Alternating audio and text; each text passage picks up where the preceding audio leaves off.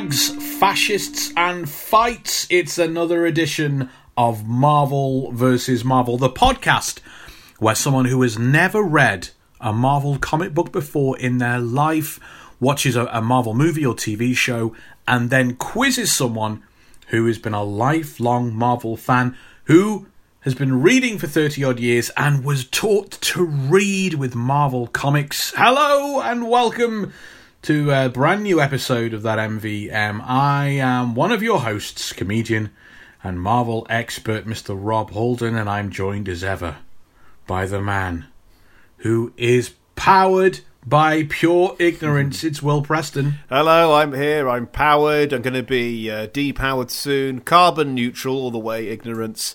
Yes, that's right. I said some words. Carbon neutral Will Preston. That's another good one. Yeah. Well, we are edging towards merchandise, so we need to consider all these possible T-shirt ideas. Carbon neutral Will Preston. I think powered by ignorance is the one people are talking about. This is the very exciting deeper dive episode. We bring these out, or we have done so far, and established that with WandaVision, where we are not going to pull apart the TV show that's currently everyone is talking about and watching and diving into and enjoying, because we're not there yet in our Marvel versus Marvel journey. We are sort of end of phase 2, start of phase 3. But what we are going to give you all is our trademark deep dive into the characters, nay, for this edition, the much deeper dive. That is what we've got all for you today. In this edition of Marvel vs. Marvel, we are going to take you through the comic book history of the Winter Soldier, Bucky Barnes, of Falcon. We're going to delve into the comic book histories of characters like John Walker, Lamar Hoskins. We're going to talk about the Flag Smasher. We're going to really, really get into the nuts and bolts of what sidekicks are, why they exist in comic books, as they get there. I think this is the first sidekick TV show. And we've got some fantastic announcements coming up as well, and we're celebrating the conclusion of the Versaversary.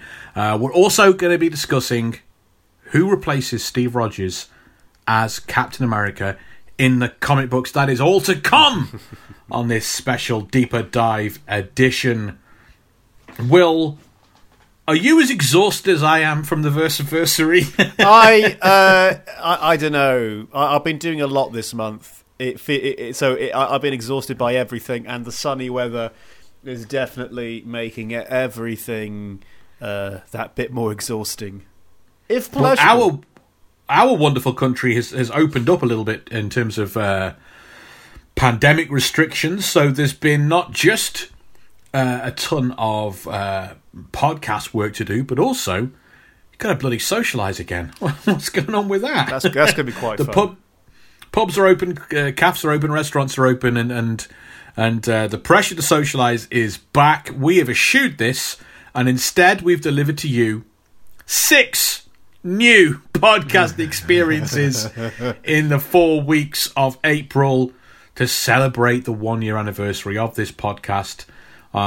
Thank you for tuning in. Thank you for being with us however long you've been with us. Your journey with us is just as important if it started a month ago as if it did 12 months ago. And that's why we did everything we could to really push out some incredible stuff to you this month.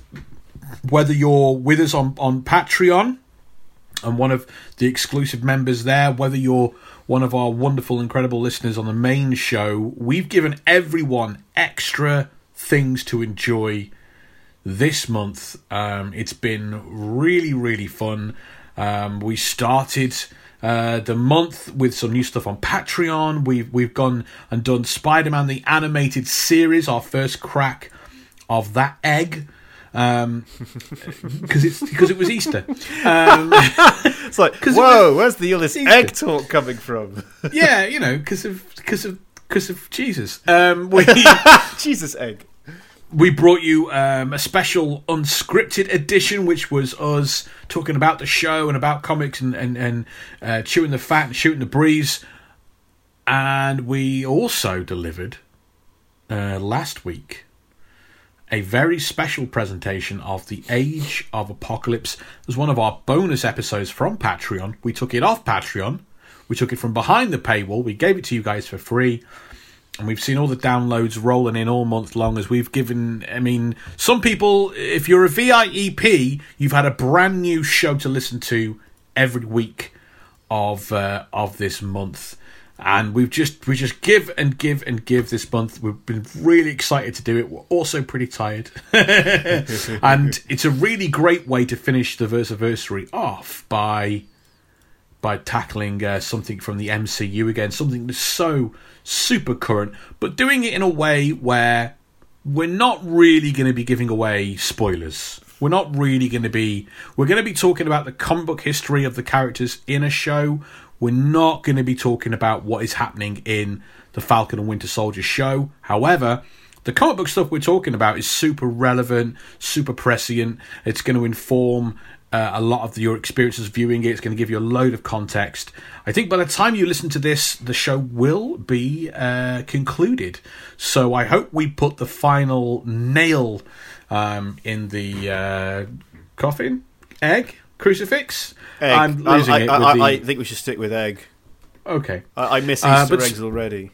Speaking of being... Oh, let's not get into this again, because we had a disagreement about this, because you were being an idiot. Oh! An idiot. Let's save it for the next unscripted show. Okay, we'll save it. We'll save the gold for then. Speaking of being very busy, Willie P, you're busy every week, multiple times a week, with all your appointments with people from around the world that you communicate with via the medium of Twitch. Talk us about Twitch, Will. What have you been up to? It's been a bit quiet lately. I switched on Twitch to a new game, Resident Evil 4. I say new game, it's been out for 15 years. I played that for a bit, but my viewership has gone down a bit, so I done the most shameful thing.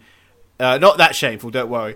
I just looked around and went, okay, what games do I have that aren't saturated by people doing it but have a good viewership? Okay, these games. So from Monday, I'll be playing BioShock. Will Preston, the corporate shill, the sellout. Oh. Doing things for the love, man. It's a waste of time. Will, no artistic integrity, Preston. I love it. Love to see it. White guy doing a podcast. Of course I don't have artistic integrity. The realities of this modern content-driven world. That's what I like to see.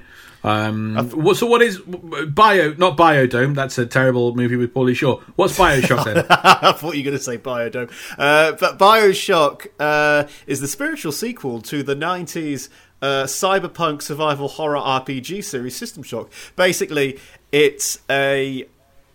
How do I say this? Steampunk Art Deco survival horror that takes place under the sea. And it's under the sea, under the sea. Except darling, it's better down when it's wetter. Take it from me. Except there's filth. No singing. That's Sebastian. Absolute filth. Darling, it's better down where it's wetter. It's censored. It's cancelled. Get him off Disney Plus. Well, lobsters are very horny. Jordan Peterson. Horny lobster. But yeah, instead of seeing lobsters and mermaids, what you have down there is a society ruled by someone who's basically the male Ayn Rand. Ayn Rand, basically. Jesus. Free market capitalism existed down there. Society's fallen apart, and you arrive just as everything's fallen apart. Everybody's gone mad and trying to kill each other.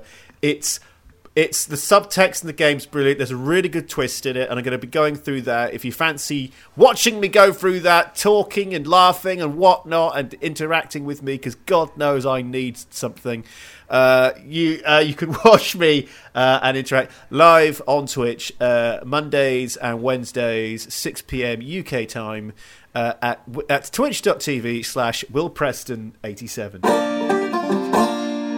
I might get a little bit of flack for describing this as the first sidekick TV show, Falcon and the Winter Soldier, but it really is. It's what we're seeing here is two perennial sidekicks who have evolved over the years, but began their life as sidekicks, getting out there and taking the forefront and becoming lead characters.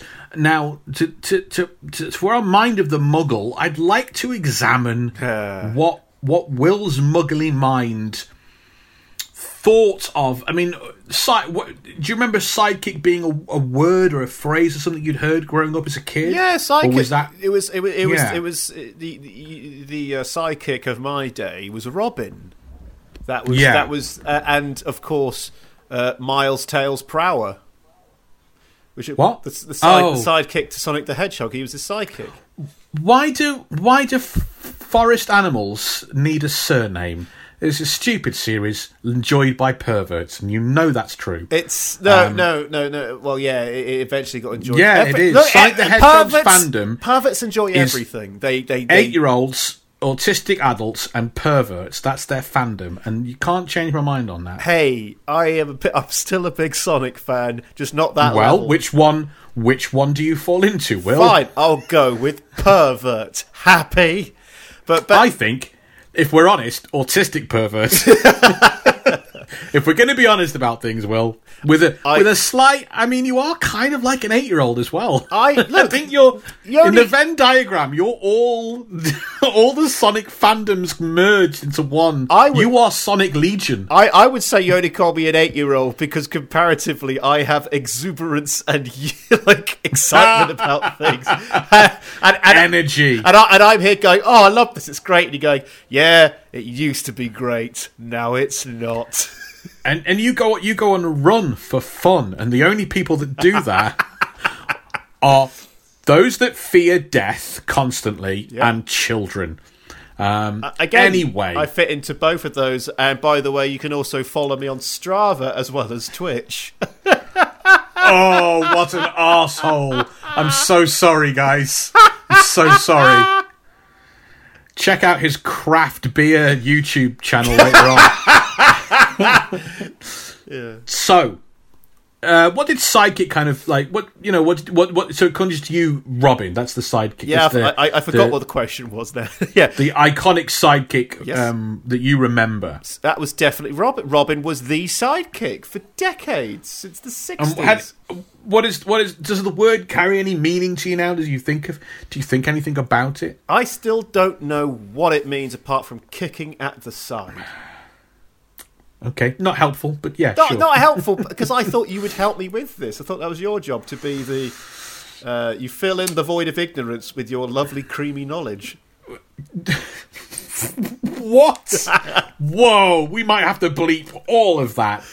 Yes, I mean, it's not Dictionary Corner, but, okay, a brief history of sidekicks, as brief as I am ever on this show. I think sidekicks seem quite odd to a modern audience, especially child sidekicks.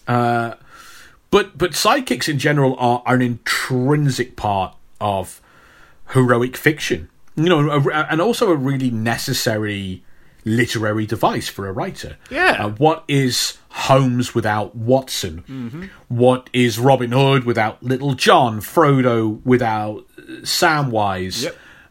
That's a trick one. Samwise is the hero. Frodo is the nothing. Agreed. What is Han? Agreed.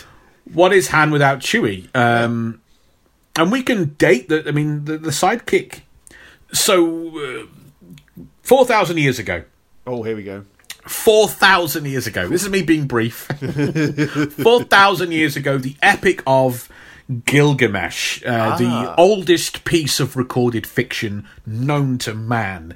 This epic poem that charts the myriad adventures of Gilgamesh, and Gilgamesh has a sidekick. The hero has a sidekick, and Kiddu by his side, admittedly, this is a character that, almost like Little John, begins as an antagonistic, how dare you be here, I'm going to beat you up character, but then becomes the lead hero's companion and sidekick, and what's that? You know, the one where you just tell all your secrets to, and your confidant. Confidant. Admittedly, very few sidekicks shag a prostitute in order to learn a lesson about civilization and society, but that was the thing at the time 4,000 years ago. The sidekick is essential for several reasons. Like, one of them is almost like technical for the purposes of the plot and for exposition, rather than dull, lengthy blocks of text explaining what the hero is thinking. Sherlock Holmes can turn to Watson and explain in layman's terms his amazing powers of deduction, what he has noticed, how it solves the mystery, and he can explain his plan to stop the villain. Yeah. But the sidekick is also there to be the character that the readers associate with and that they relate to. Me and you, we can never know what it's like to have Sherlock Holmes's incredible mind and or the nobility and sense of duty of Robin Hood. But we can see ourselves in Watson and in Little John, ordinary people trying to do the right thing, being in awe of these charismatic heroes with incredible abilities, whether they're normal or supernormal, whatever. There are several pulp fiction characters who basically laid the foundations for the comic book superhero. I really hope we get a chance to look at them in the future. These are characters who grew to huge fame and popularity through things like pulp magazines, dime novels, radio serials, things that predate the superhero comic book genre. And sidekicks were firmly and established in these stories. Throughout the 1930s, the Lone Ranger had as his sidekick Tonto. I almost said Toto. I almost said Toto. What's the song? Which Toto song? Oh, good question. No, because everyone says Africa, and that's wrong. That's not the good Toto song. You're going to say "Hold the Line" or "Rosanna," aren't you? "Hold the Line" is the greatest Toto song, and perhaps the greatest song ever recorded. Anyway, Lone Ranger has Tonto on his radio serial, and then the sort of almost the sister show, the Green Hornet, follows the same formula. Green Hornet has Kato. Characters in the pulp magazines and radio series as well, and dime novels like Doc Savage and The Shadow have almost a rotating cast of different sidekicks, assistants and companions to fit their different stories. In 1940, after over a year of Batman stories, writer and artist Bill Finger, who was really the creative powerhouse behind Batman, he conceived of a sidekick for Batman.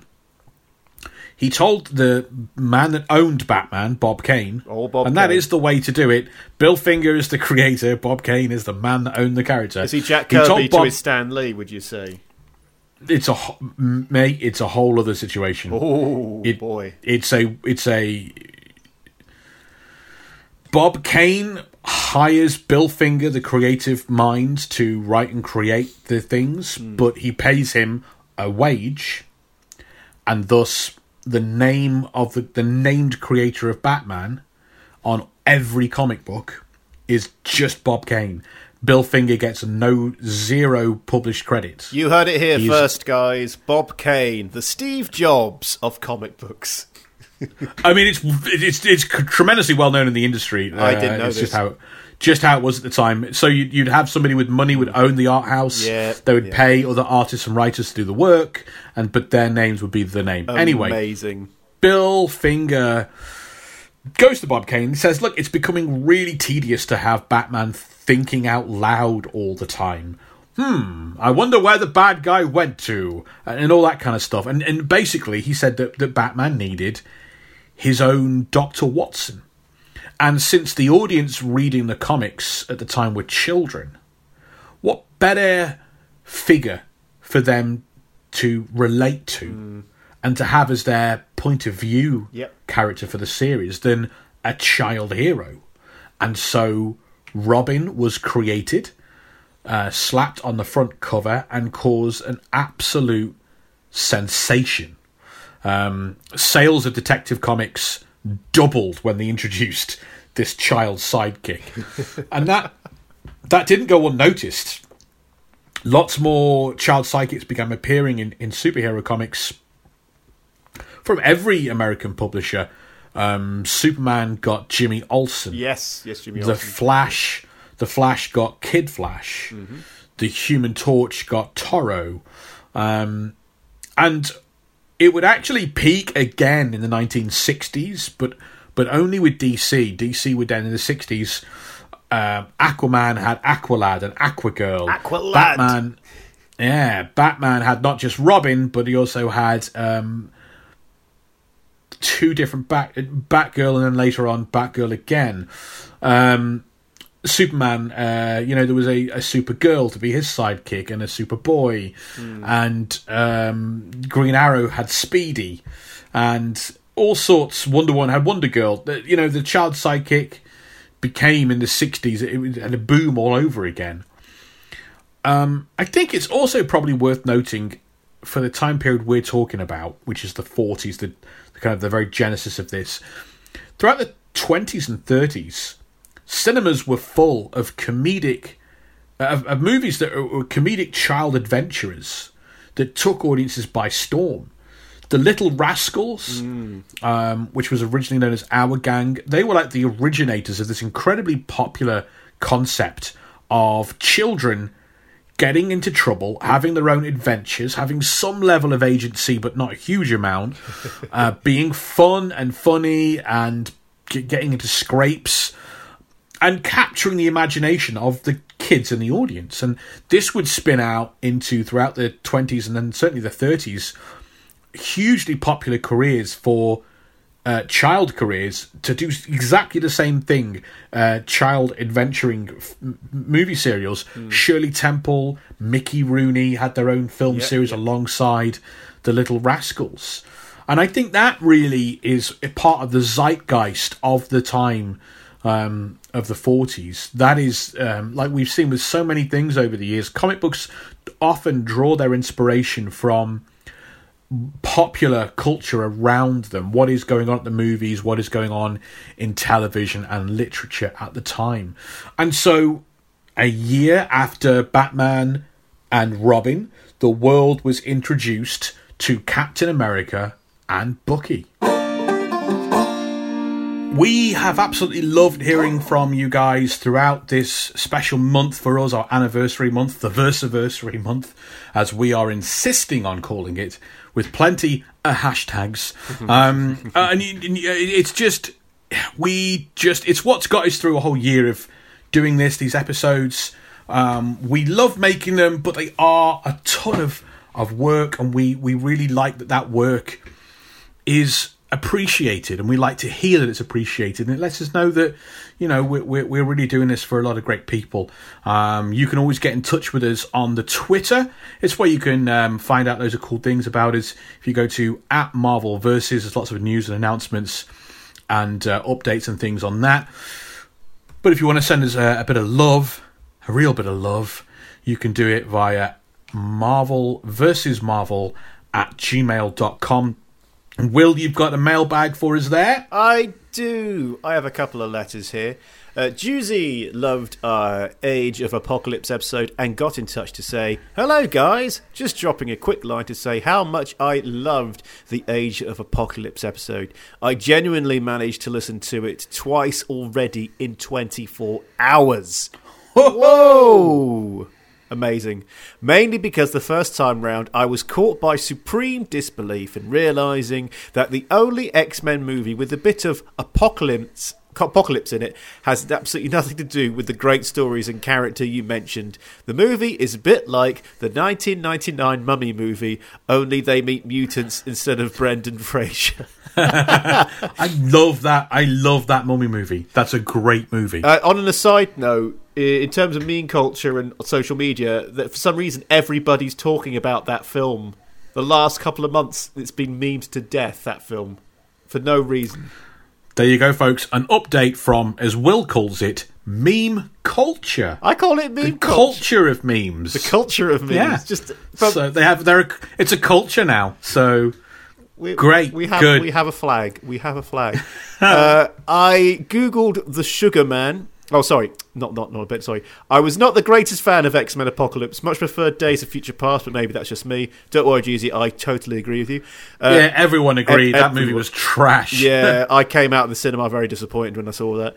I googled the Sugar Man. Hearing the name made me laugh like a crazy person in the middle of the night, and boy, he did not disappoint. And I thought MODOK was ugly. He looks kind of like MODOK, doesn't he, Sugar Man? Yeah, if you stuck Sugar Man in a golden power chair, he would. There'd be a similarity there, wouldn't there? I want to call him Sugarman. Like David Sugarman. Yeah, go on. Ron. Yeah. This is Ron Sugarman. Sugarman, the Sugarmans. Hearing a sample of your full-length bonus episode was amazing. Thank you for this great gift and keep up the good work. I am recommending you to everyone I know. Wow. That's how you do it. Spread the word, become a preacher of this church, and you'll get to a better place. Indeed. Your soul will get cleansed. Okay, we got another one from Carl. Carl dropped us a line to say thanks. I found your podcast in January, and I loved finding episodes about my favourite movies and then learning all the trivia and the history of the characters in the comic books. For 3 months now, I've been dipping in and out of your old episodes. Whenever I go to the gym, whenever I'm driving to work and back, whenever I'm working a shift on my own, you guys are all I listen to. This month, that's good, isn't it? This month, the amount of episodes you've done has been crazy. I love the Age of Apocalypse special so much, it's convinced me to sign up, do the right thing, and subscribe to you guys on Patreon. Now I've got a whole bunch of other episodes to explore. I also really love the unscripted show you guys did. It's cool hearing you two not following a script and just giving each other a hard time. Well, thank you. Who is that? Carl? Thank you, Carl, so much for getting in touch. We just hearing love makes us love you guys all the more. Yeah, we had a lot of fun with that unscripted show, didn't we? Oh man, I'm all about unscripted shows. I like a chance to go, hey, do you know what? Do you know what? Now I'm the expert. At other stuff. And I just yeah, we have had people talk, and it'd be. We haven't got any firm plans, but there could be a chance for us to do things where we can hear about Will's video game playing. We can talk to Will about comic books that he has read. Yes, there is that aren't Marvel based, and there's just lots of other stuff that we could get into and chat about. So we are toying with the idea of more unscripted shows in the future. It's not your decision, guys, but if you'd like to hear some more unscripted stuff, get in touch, drop us a line, because we love the downloads for that episode were really, really great, really strong, which we weren't expecting, because we know what you're here for. You're here for Marvel stories and Marvel trivia. So it was kind of cool to see the unscripted show do so well, and that might be some fun we can have with you guys in the future. Now, 2 letters there that mentioned last week's episode, the Age of Apocalypse special presentation. Yes. Which we gifted to the world as a free thank you for 12 months of love and support and listenership as we took it from our Patreon. Now, you can find us on patreon.com/Marvel vs. Marvel. It's where all our bonus content, extra episodes live. And we have such great interactive fun with all our incredible supporters and subscribers on that page. We have been doing this for a while now, these full-length bonus episodes covering Marvel stories that the movies won't let us get into because they haven't covered them. So yeah, Age of Apocalypse, a story that's too big for a movie to seemingly ever cover and hasn't been done. We got to delve into that one, and it was hailed as one of our best episodes, which is why we released it to you. But, that's just the tip of the iceberg. There is so much of our chilling, Titanic-crushing girth hiding beneath the surface on Patreon. You can discover us discussing things like the Annihilation Wars, which is how the Guardians of the Galaxy got together. It's where Drax goes from being a joke of a 90s character to a very serious character for the movies to then make him a joke character again. But there's tons of stuff in there. We talk about things like the Superior Spider-Man saga. We've delved. We took such a long look at Wolverine's history, right? Oh man, there's so much history. Tracking him from his youth, his early days, right the way through to the most disturbing things he's ever done. That's a dark little take, that one.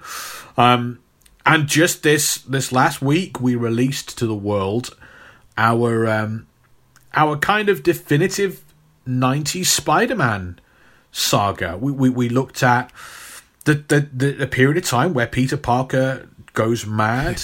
Mad's the wrong word. Has a nervous breakdown. Becomes nearly psychotic. We look at Peter Parker's parents. Was that took you by surprise? I know it did. That really did take me by surprise. It was a bit mad. Although to be fair, there were some bits I was like, yeah, I'm immediately suspicious of everything going on right now. Every month we drop a full-length bonus episode delving into a fantastic Marvel story you won't have seen or heard in the movies or the TV shows. Or if it's barely touched on, maybe we'll take it and we'll go, you know what, this was an incredible story that they did half an hour on once. So we're going to do an incredible episode on that. That is there for our members who are VIEPs and beyond. Those are people that pledge to us £10 a month or more. That gets you early access to all these main show episodes, and it gets you access to our full-length bonus episodes. And they're all there for you guys to take advantage of anytime you want to come and go, like our archives.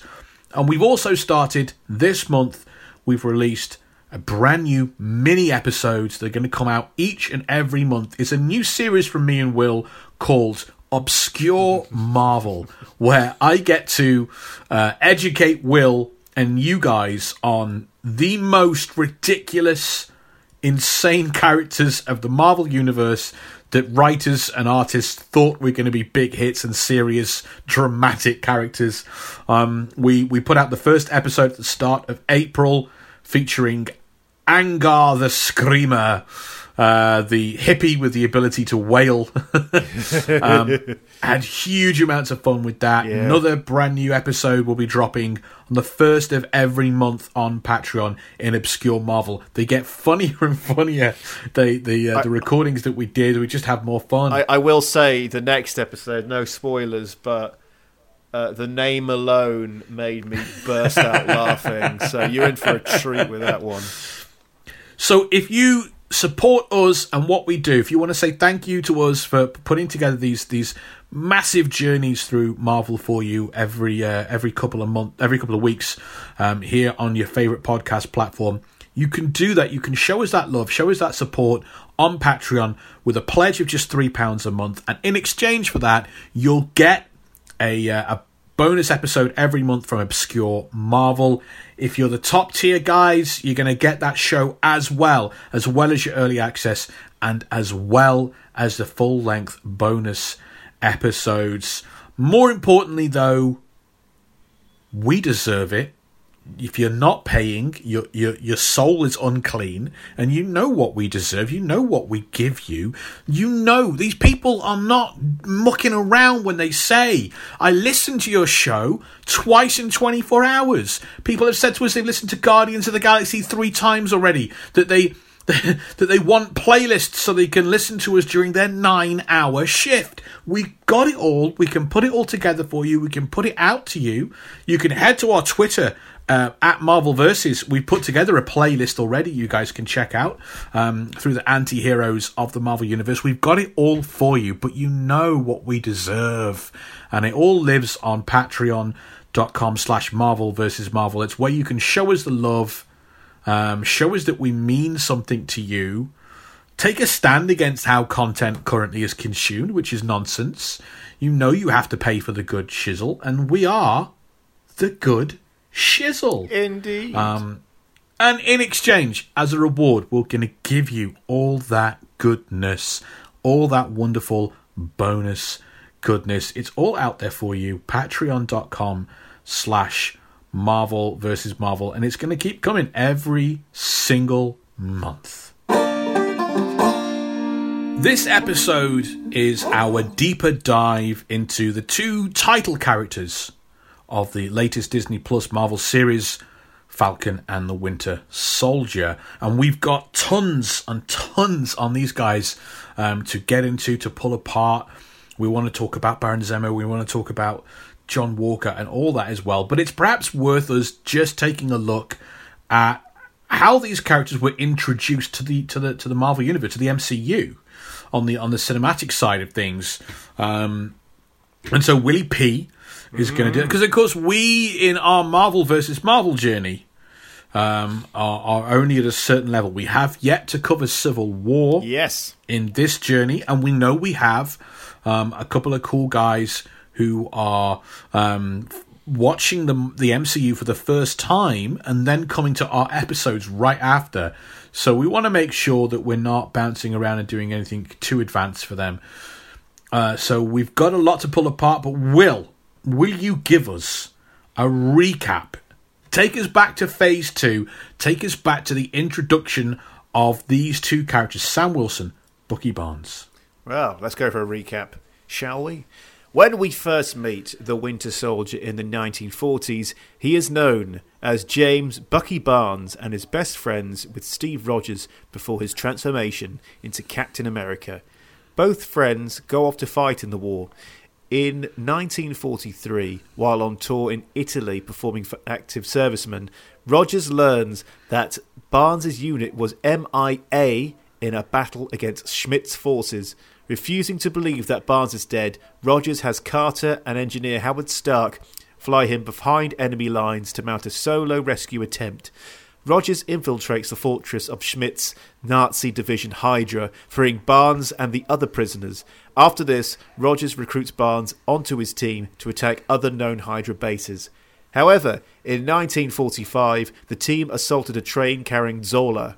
Rogers and Jones succeed in capturing Zola, but Barnes falls from the train to his apparent death. I always like the little, because it's a reversal of the comic books to a certain extent. The idea that Captain America, first of all, the first big thing that stands out is that Bucky is never a child in the movies. Yeah. MCU Bucky is never a child. He's a man with some big old pecs. And I quite like the sort of the idea that before things began, Bucky was the older brother that looked out for Steve. Yeah. I really like that dynamic, and especially as it goes forward and we see the kind of reversal of things and who needs to look out for who. I thought that was a really neat... Even as I have distinct memory of seeing that in the cinema for the first time and going, this is really nice, this is really good. Setting up Bucky as the older brother here is just so... It just makes it all work so well.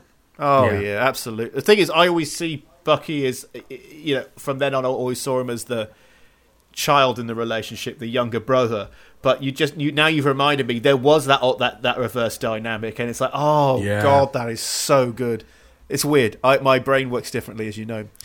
Back to the recap. In the present day, Sam Wilson bonds with a previously frozen Captain America over their common experiences in adapting to life after each. A defrosted Captain America. That would be a better way of doing it. Yeah, he's been either left on a plate in the fridge overnight, or or they're trying to do it in the microwave, which just takes forever. And then Captain America is partially defrosted on the outside, still frozen in the middle, and you can't touch the plate because it's too hot. Yes, because Captain America is also a pie. So I'll get back to the recap. So after discovering a Hydra leak, Fury tells Rogers that S.H.I.E.L.D. has been compromised before being shot several times by a masked assassin. Steve pursues the masked man and hurls his shield at him, but is shocked when the assassin is able to catch the shield with his cybernetic arm and throw it back. Romanoff reveals that the man is an assassin known as the Winter Soldier, someone she has encountered before.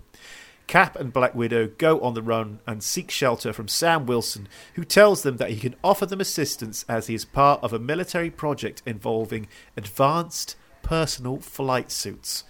Rogers and Romanoff then go back to Washington, D.C. to capture Jasper Stillwell, who is working for Hydra.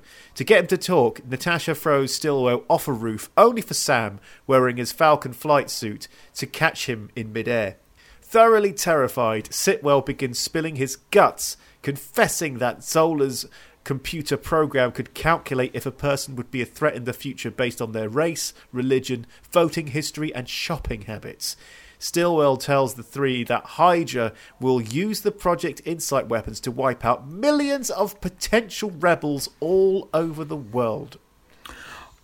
I'm obviously against profiling people due to race and social class and sexuality and things like that. Here we go. But I think I could get on board with shopping habits. I already judge your shopping at the supermarket when I see it. I already do that. So yeah, I think Hydra might be able to convince me if they kind of got on board with, you know who we don't need? People that buy Dairy Lee. I go, yes, string cheese, Dairy Lee, get rid of them. Do we need to spend millions of dollars on this kind of algorithm when Amazon wishlist exists? but you'd have to buy. Oh, yeah, you can go through people. You can go through people's stuff. Yeah. If you've got cheese strings on your Amazon wish list, then I'm not gonna shed any tears when Hydra disappear you in the night. I'm sorry. What is it with you? You're against bulk buying. It's a sensible purchase. I'm against things that pretend to be cheese but aren't.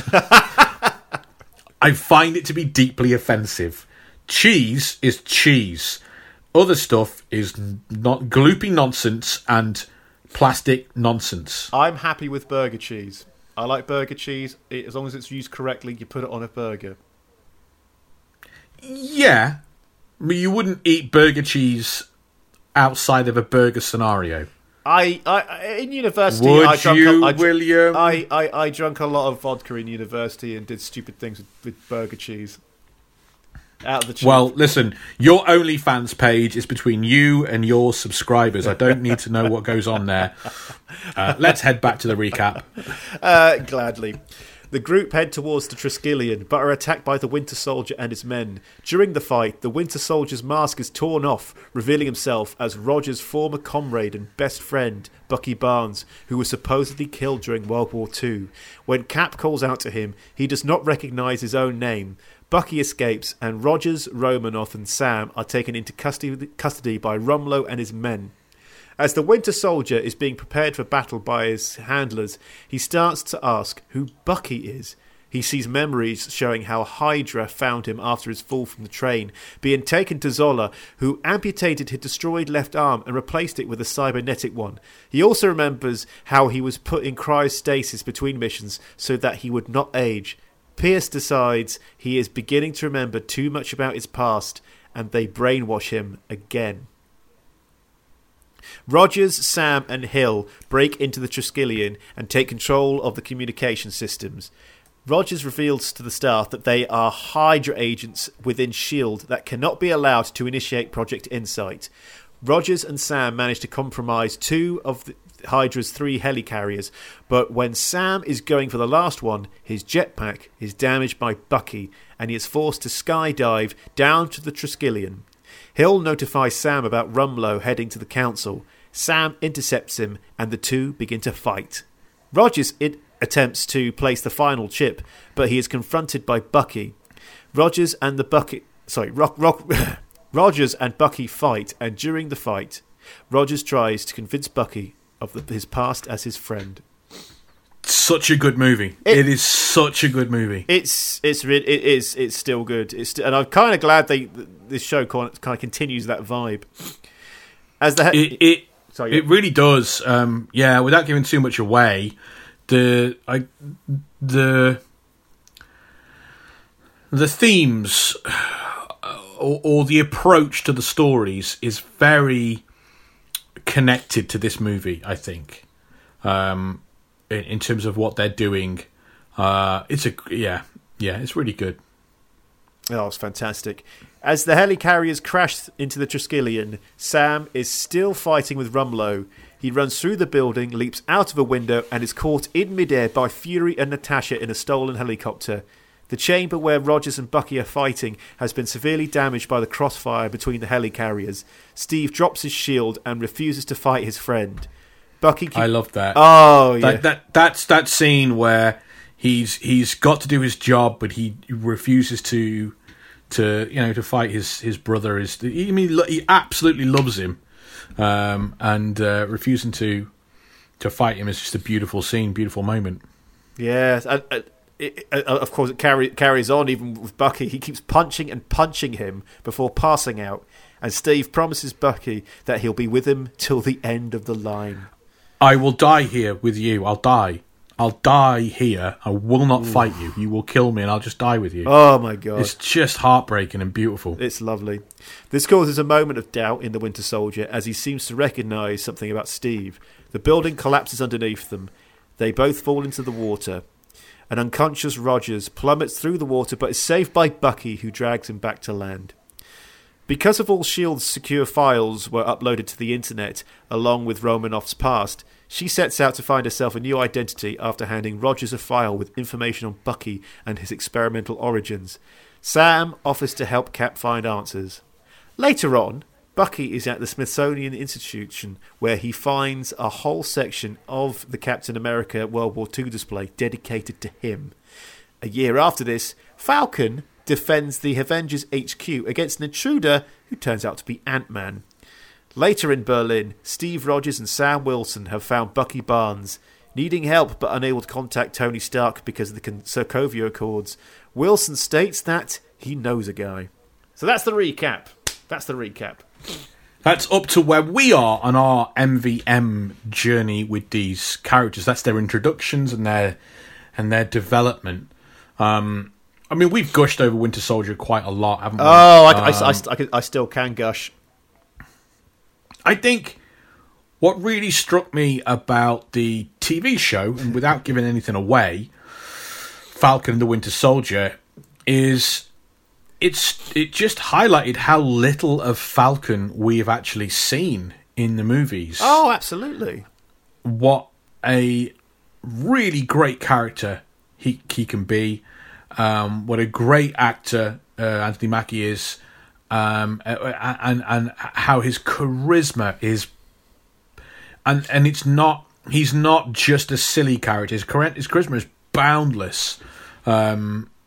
And I don't just mean, we tend to talk about charisma in terms of someone being sexy or someone being funny. I would argue he's probably both of those things, but also around that, his charisma in terms of how he carries himself and presents himself, and Anthony Mackie in the Falcon feels like a star. Yes, he really does. It makes me wish we'd had more of the Falcon, before now in previous movies. But it obviously they've got a lot of stuff they're juggling. Yep, they are de-juggling. De-juggling? Indeed juggling. They are indeed juggling. Yes. Yeah, they are. Yeah.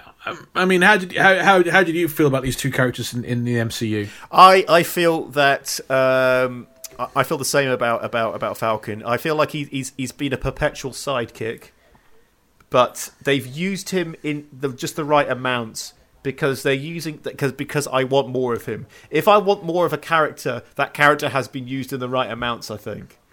Yeah. Because you don't want me to go, right, I'm tired of this character, please can we focus on someone else? And I feel like Winter Soldier is a plot device as well as a character. He's a very sufficient plot device. He drives things forward through no action of his own. He's a plot device. He's a MacGuffin. He's a sidekick. He's a I wouldn't say he's a MacGuffin. Okay, but he's not MacGuffin. Okay. Certainly because of his history. I mean, he is really He's very, very popular, and he's the standout. He was the standout star of a couple of those movies, and people really wanted more. I mean, they were clamoring for more Winter Soldier. Clamoring for him to get his own movie years ago, and the series that we're not talking about just does a really good way of bringing those two together. Well, I'll mention it in the Civil War episode, but I remember fans were really going. I remember seeing a lot of posts going, "Oh man, these two have to be in a series like a cop buddy duo or something." Yeah, I will say I think Disney misled everyone with the adverts. They really did. The adverts made it look like it was a buddy cop movie. I was kind of hoping for that. It is absolutely not what the series is. I think the series is phenomenal, but it's not what was advertised, and I think that's a problem for a lot of people. It threw me off a bit that when it didn't do that. I think that the MCU gives us. It's hard. People often ask me, which characters are better in the movies than they are in the comics, and that's really hard because certainly so much of the histories are from a time when storytelling wasn't very sophisticated, and things were a lot more simple, and things were written specifically for children and young children. So it's kind of hard. They both have much better backgrounds in the movies than they do in the comic books. Yeah. I think modern day Falcon is a fantastic comic book character, and is several notches above the character we see here. Winter Soldier is probably a hell of a lot better in the comic books because he has a lot more space to breathe and to do more things as the Winter Soldier. That being said, there's a hell of a lot more of a realistic portrayal of Bucky Barnes. Indeed. And that's something we're going to get to. Okay, so let's start our deeper dive with Bucky Barnes, the Winter Soldier. Well, we know that the Marvel Universe began in the 1960s, sort of. The Marvel Age. But the company kind of predates that. And some of the characters carry over. In the 1940s, there was a company called Timely Comics. The same year that Superman debuts, they bring out heroes like the Human Torch, not Fantastic Four one, the robot one, and Namor the Submariner, Prince of the Deep. And December of that year, a full year before Pearl Harbor and before America joins the Second World War, Joe Simon and Jack Kirby, two Jewish Americans with a strong dislike for the Nazis, create two characters, Captain America and Bucky. It's December of 1940. Now, there are lots of patriotic characters and heroes at the time. Right. But these two really stand out. Captain America issue 1 has a front cover depicting this red, white and blue superhero punching Hitler in the face. And it's a huge hit. Absolutely monster hit. It sells over 1 million copies. It outsells Time magazine that month. It's an insane feat. And when Joe Simon created his initial sketch of Captain America, he included a young sidekick named after his childhood friend, like star of the local neighborhood basketball team, Bucky Pearson. Because of the contentious political situation, and this is a thing that I think it's always important to remember as we go forward with these characters. Yeah. Captain America, Bucky, Marvel have always courted these social and political divides. They've always been slap bang in the middle. They've always annoyed people on the right. And in the 1940s, the people on the right were supporting Hitler. As you'd expect. And to see something so flagrantly anti-Nazi, so flagrantly anti-Hitler, so flagrantly anti-right wing, caused a lot of attention and disturbance in America. Timely Comics, Marvel Comics got hate mail. Death threats were sent to Joe Simon and Jack Kirby. Ooh. And it's not just because of the front cover. It's not just because they have an American character punching Hitler. It's because Joe Simon and Jack Kirby are Jewish. Oh, Make no mistake about that. The death threats and the hate mail are largely because here are two Jewish Americans saying something that we don't want them to say, right?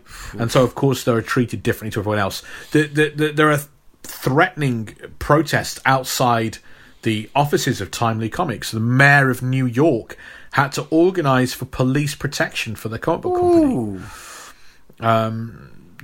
Captain America Comics continue to sell 1 million copies a month. It's Timely's biggest hit series. And rather interestingly, during the war, Timely Comics' biggest customer was the US military. Of course. And nearly 50% of serving military men and training military men read the comic. Nearly half of all serving American military men were reading Captain America comics. Of course they were. That's how big, how influential, and how uniquely tied this series was to the war effort. Now, enter the frame Stan Lee. Stan got some of his first published work writing for Captain America Comics, writing just a couple of text stories that no one really paid much attention to.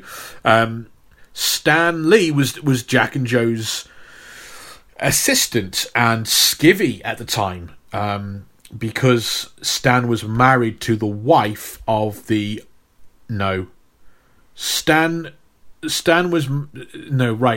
owner publisher of the company, Martin Goodman. His wife was Stan's cousin, so that's how Stan got this job.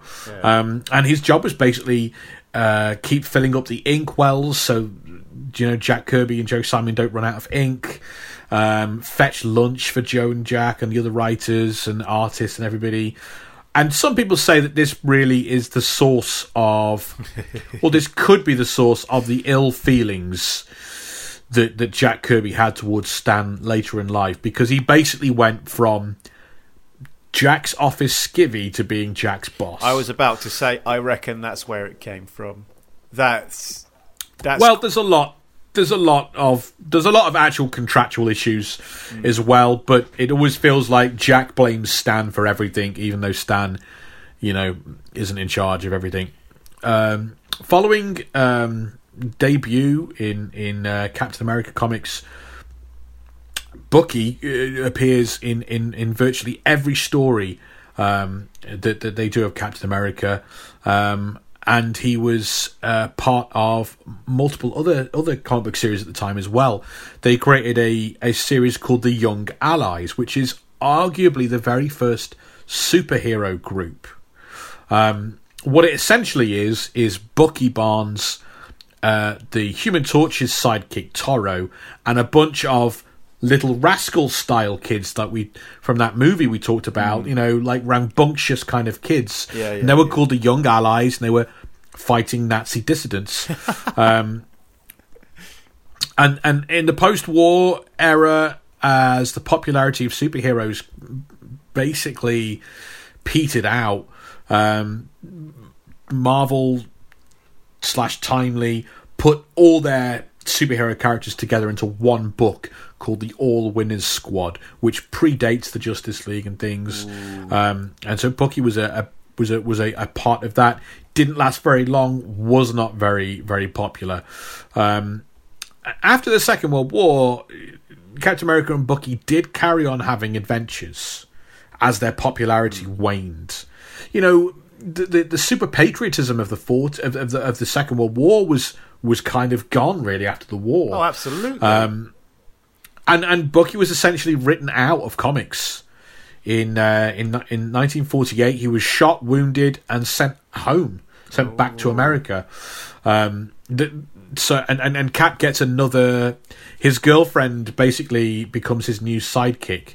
Betsy Ross becomes Golden Girl, and yeah, it gets a little weird for a while, and then in the 50s, Captain America and Bucky are revived for a new series, and this time the focus is not the Second World War and the Nazis; it is the Cold War and the communists, and this very odd idea that there are communist dissidents living amongst us in America. McCarthy era kind of, commie fears are everywhere, and this comic book from Timely Comics has now become Atlas Comics, and Bucky appears in Captain America Commie Smasher, as the title is billed, and Captain America, the war is over. Yep. Captain America Steve Rogers becomes a teacher, and Bucky Barnes is one of his students.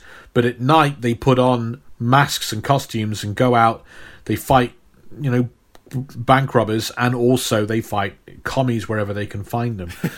Sales, yeah, it's a weird series. I've got something right? to say in a sec when you're done. I've got a reference to a TV show. I hope you get. I want to hear it now. Okay, do you remember Arrested Development? Remember their old uncle? Yeah. He used to be in a show called Something and Something Nazi Punchers. No, I don't remember that. That's super specific. That's dude. super specific No, reference, but he was an old style like radio serial called Something and Something Nazi Punchers. Right, yeah, well that would be all the jingoistic, super patriotic, heroes of the Second World War. Yeah, man. Yeah, it just reminded me of that. Well, Commie Smasher wasn't super popular. Cap and Bucky lasted 3 issues and then were kind of mothballed at that point, and that was that. That was that. Wow. Okay. So, and that's basically everything that happens before the 1960s. That's the pre-Marvel history of Captain America. Yeah, and it's kind of, there was never an intention to bring him back. When Stan kicked off the Marvel age in the 60s, he was adamant that Bucky wouldn't return. Because Stan Lee hated child sidekicks. He hated them at DC. Yeah. And he just didn't think they fit or worked. Yeah. There was also been a lot of public uproar in the 50s. This weird... We talked about this. A book called The Seduction of the Innocent was released by an alleged psychiatrist who made all these claims that... claims/reality. Hey guys, it's super weird and creepy to have older men having secret relationships with young boys that they can't tell anyone about. That's weird. Yeah. And there are, some depictions were really weird. Batman and Robin were once depicted in their pajamas in bed together. Really? Waking up together in one panel, yeah. No. And there's lots of things that can be taken, and you know what, man? Like Bert and Ernie kind of were in Sesame Street, and I know there's not necessarily an age difference there, but I think there's something that is basically when you have super innocent characters that are written for children. Yeah. I don't think anyone is thinking like that, but. The Seduction of the Innocent showed that there was a lot of weird stuff going on, and kids probably shouldn't be thinking that they can have secret relationships with adult men, and I support that. I think that's a good. I think that is a good criticism to levy. Oh, totally. I don't know. I always found it something. Obviously, I now find it dodgy, but I always giggled at it. I always giggle at it because it there is some weird kind of Laurel and Hardy without the wives kind of relationship. Like these guys are absolutely attached to each other, and one's childish and innocent. But in this case, one is childish and innocent because he's a child. Because he's a literal boy. He's Boy Wonder. So how much of Stan's decision is like a PR decision is unclear. It's worth knowing that like DC didn't change any of that. In fact, they doubled down on it. You know, in the Silver Age, the 50s and 60s, that's when we get these characters, you know, Aqualad and Speedy and Wonder Girl. You know, we get a resurgence of these child sidekicks. We're going to show you more inappropriate relationships with children. Yeah, I mean, Stan. The kind of public message from Marvel and from Stan is that by having a child killed in action is what he do, which is what he does with Bucky. It sends like a big message that there will be no child sidekicks in Marvel. There'll be some teenagers like Spider-Man, Rick Jones, but no children. Yes. And that mandate from him stayed in place for decades. And, you know, as storytelling and audiences got more sophisticated, the idea of children fighting these kind of battles kind of became viewed as quite silly. You know, the 60s is a very sophisticated... It is... The 60s is this incredibly different time period where culture takes this stratospheric leap into the future, almost reflecting man going to the moon. Pop, like fiction, entertainment, music, everything leaps. Cinema, it's literature, poetry, everything just kind of levels up beyond like the progression of culture, pop culture from the 20s to the 30s, the 30s to the 40s, the 40s to the 50s is, you know, the aggression of one year to the next, one decade to the next. From the 50s to the 60s, it's insane. So when Captain America was reintroduced into the new Marvel age of the 1960s, he's rescued by the Avengers. He's been frozen in ice and he's underwater and they find him. As soon as he wakes up, he's screaming about this nightmare about Bucky. He's haunted by the death of Bucky, and Stan and Jack give us flashbacks that show Captain America and Bucky trying to disarm a ballistic missile in flight that's going to kill innocent people, and they've jumped on. They've used a motorbike and sidecar to chase the rocket. No, that's not. Why is that funny? It's not funny. It's a chase. This is a dramatic James Bond action scene. I'm a missile. I'm sorry. I don't want to be a party pooper. There's a missile going really fast. They are. It's just taken off. And I'm sure that... What now? What now? A motorcycle does not go as fast as a missile. Well, if you will let me explain, I will explain it to you. The missile is just launching. It's just taking off. It has not yet reached its full speed or height. They are racing along an egress on a motorcycle and sidecar. They take the bike off the cliff. They leap from the bike. They land onto the ballistic missile as it is picking up pace and going along. And then they've got to smash a panel open and disarm it. And they do some damage, but it's going to explode. And Cap falls off. Oh. The missile in midair. Bucky's sleeve is caught in the metal and he cannot get free in time. The missile explodes in midair. Bucky is blown up as Cap falls and plunges into the water. The last thing he sees before he hits the icy waters is the death of a young boy he's in charge of. Ooh. So, how can Bucky have been killed in the 40s if there's comic books where he's fighting commies in the 50s, or is that not canon? For a long time it wasn't canon. But then they came up with a way of making it canon. They retconned it. Of course. They introduced some retroactive continuity. Although not, they didn't alter reality. They just went, what you didn't know was this. Because that's kind of what Marvel does. Yeah. DC will alter the history and past and change reality. Marvel will go, this happened and you didn't know it. When Bucky dies and Captain America goes into the ice, no one knows what happens to him at the end of the Second World War. And so they're secretly replaced by President Truman. Ooh. He drafts in other people to adopt the costumes, and they don't have the super soldier serum, but they do their best. And Fred Davis later becomes Bucky Barnes for a period of time. And then the 1950s version is Jack Monroe, a college student who was good friends with his professor. It's getting a bit better, but it's not getting much better.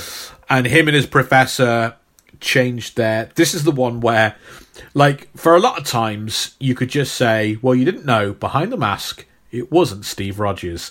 The 3 issues in the 50s, it's fully Steve Rogers and Bucky Barnes, and they're like at a university now, and one's a teacher and stuff, and then they put on costumes to go out and fight crime. So the retcon that they introduced in the 70s is that these were 2 fans of Captain America and Bucky. Yeah. Who discovered their own version of the super soldier serum and then got plastic surgery to change their physical appearance and then legally changed their names to Steve Rogers and Bucky Barnes. So, yeah, that's how that goes. Yeah. That's how that goes. Absolutely. Oh, God. Okay. So, with all that in mind then, how does Bucky become the Winter Soldier? It's all thanks to one of the great authors of Captain America, Ed Brubaker. Yeah. Brubaker writes like all these incredible modern Cap stories, which are fantastic. Like if you can, I highly recommend any Ed Brubaker Captain America collection, any omnibus, anything like that. It's brilliant.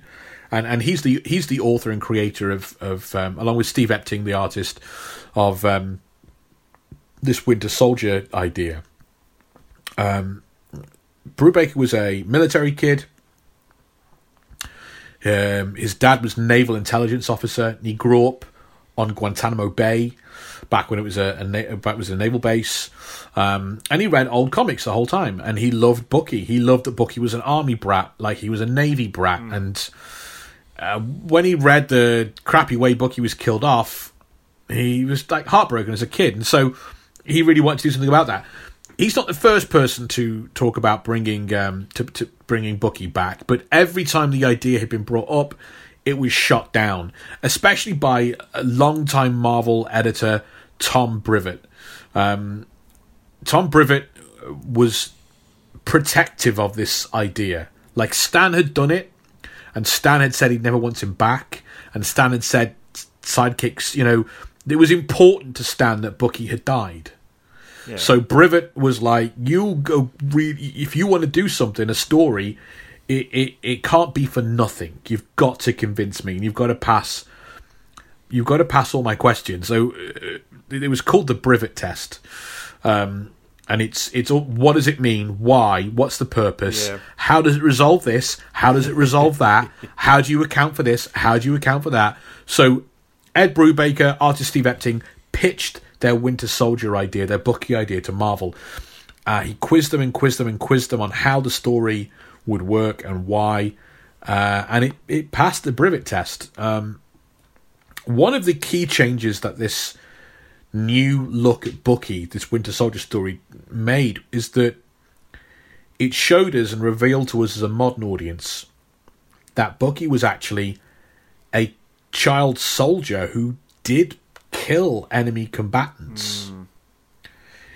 In the original stories, he's basically a mascot. Yeah, essentially. He's adopted by the army base because his dad dies. He doesn't go, for some reason he doesn't go home. He just stays on the army base. He's an army brat. He goes around and he discovers Steve Rogers' secret identity, because in those days Steve Rogers has a secret identity. He was mild-mannered Steve Rogers, the bumbling PI, the bumbling private, and then he would get changed into his costume and be Captain America. Well, that is all revealed to be kind of subterfuge. Bucky's a highly trained covert operative who could pass unnoticed in situations simply because he wasn't old enough to be an Allied soldier. These new stories wiped away the sanitized veneer of the 40s and changed Bucky from a silly mascot to a cunning and resourceful tool in espionage. Ooh. Used by very heartless people in military intelligence, because no one else would use a child. No, absolutely.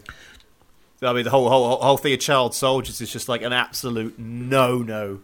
Absolutely. Yeah.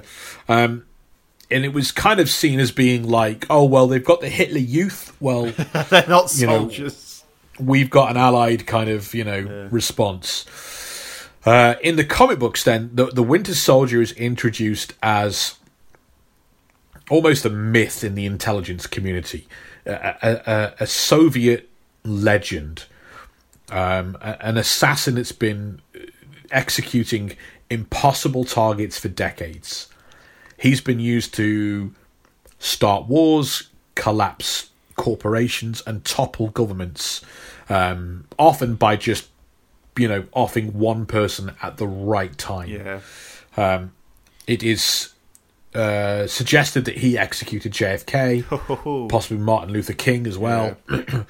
He starts to resurface in America, and this story with the soldier begins with him executing the Red Skull and some other key figures. So the Red Skull is executed as soon as this new villain is introduced, and that's kind of like a big thing of, this guy took out the Red Skull. Yeah. He launches a terrorist campaign in Philadelphia, sets off bombs that murder dozens of innocent people, and Cap begins hunting him down, and then finally sees him without the mask. Sees his face for the first time. He doesn't wear a mask like in the movie, and he does realise it's Bucky. But when confronted by Cap, the Winter Soldier has no idea what he's talking about. Cap does a lot of digging, and thanks to Nick Fury's contacts, he does find intelligence from the collapsed Soviet Union that's been recovered, and it proves that the Winter Soldier is in fact Bucky Barnes. Whew. So, if he died during the war, how did he come back from the dead? Well, it's one of those things where we discovered through flashback that he didn't actually die. Hey. I mean, it's not egregious particularly. There was in the classic 60s series, there's an explosion. You never see a body. Yeah. It's never confirmed. There's an explosion in the sky as Steve Rogers is plummeting to the ice. Do you know whenever you like me and you read the synopsis on Wikipedia instead of watching a film because you can't be bothered to? No. And they say so-and-so seemingly dies in the explosion. You know, that's them phrasing. They don't actually die and they're going to come back. That's why you shouldn't do that, Will. That's why you should watch a movie. Although, I could give Game of Thrones spoilers. It's been out for a while. Yeah, I think you can. When I read the Game of Thrones book, yeah, the way it is written from different perspectives at Ned Stark's execution, I went, he's not dead then, because you never see him die, ever. Yeah. And so I spent the next book waiting for that revelation, and the next book, and I was like, oh, he's just... And I think in the next book, they then have his head, and they put it on a spike, and I went, wait, how do they have his head when, as far as I'm concerned, he's not? But, yeah. So thanks to this evidence that we see these flashbacks of what actually happened to Bucky in the 40s. The missile explodes, it destroys his arm, but he's plunged into the water, and very soon after that, a Soviet submarine finds him. And it was looking for Captain America, but it finds Bucky instead.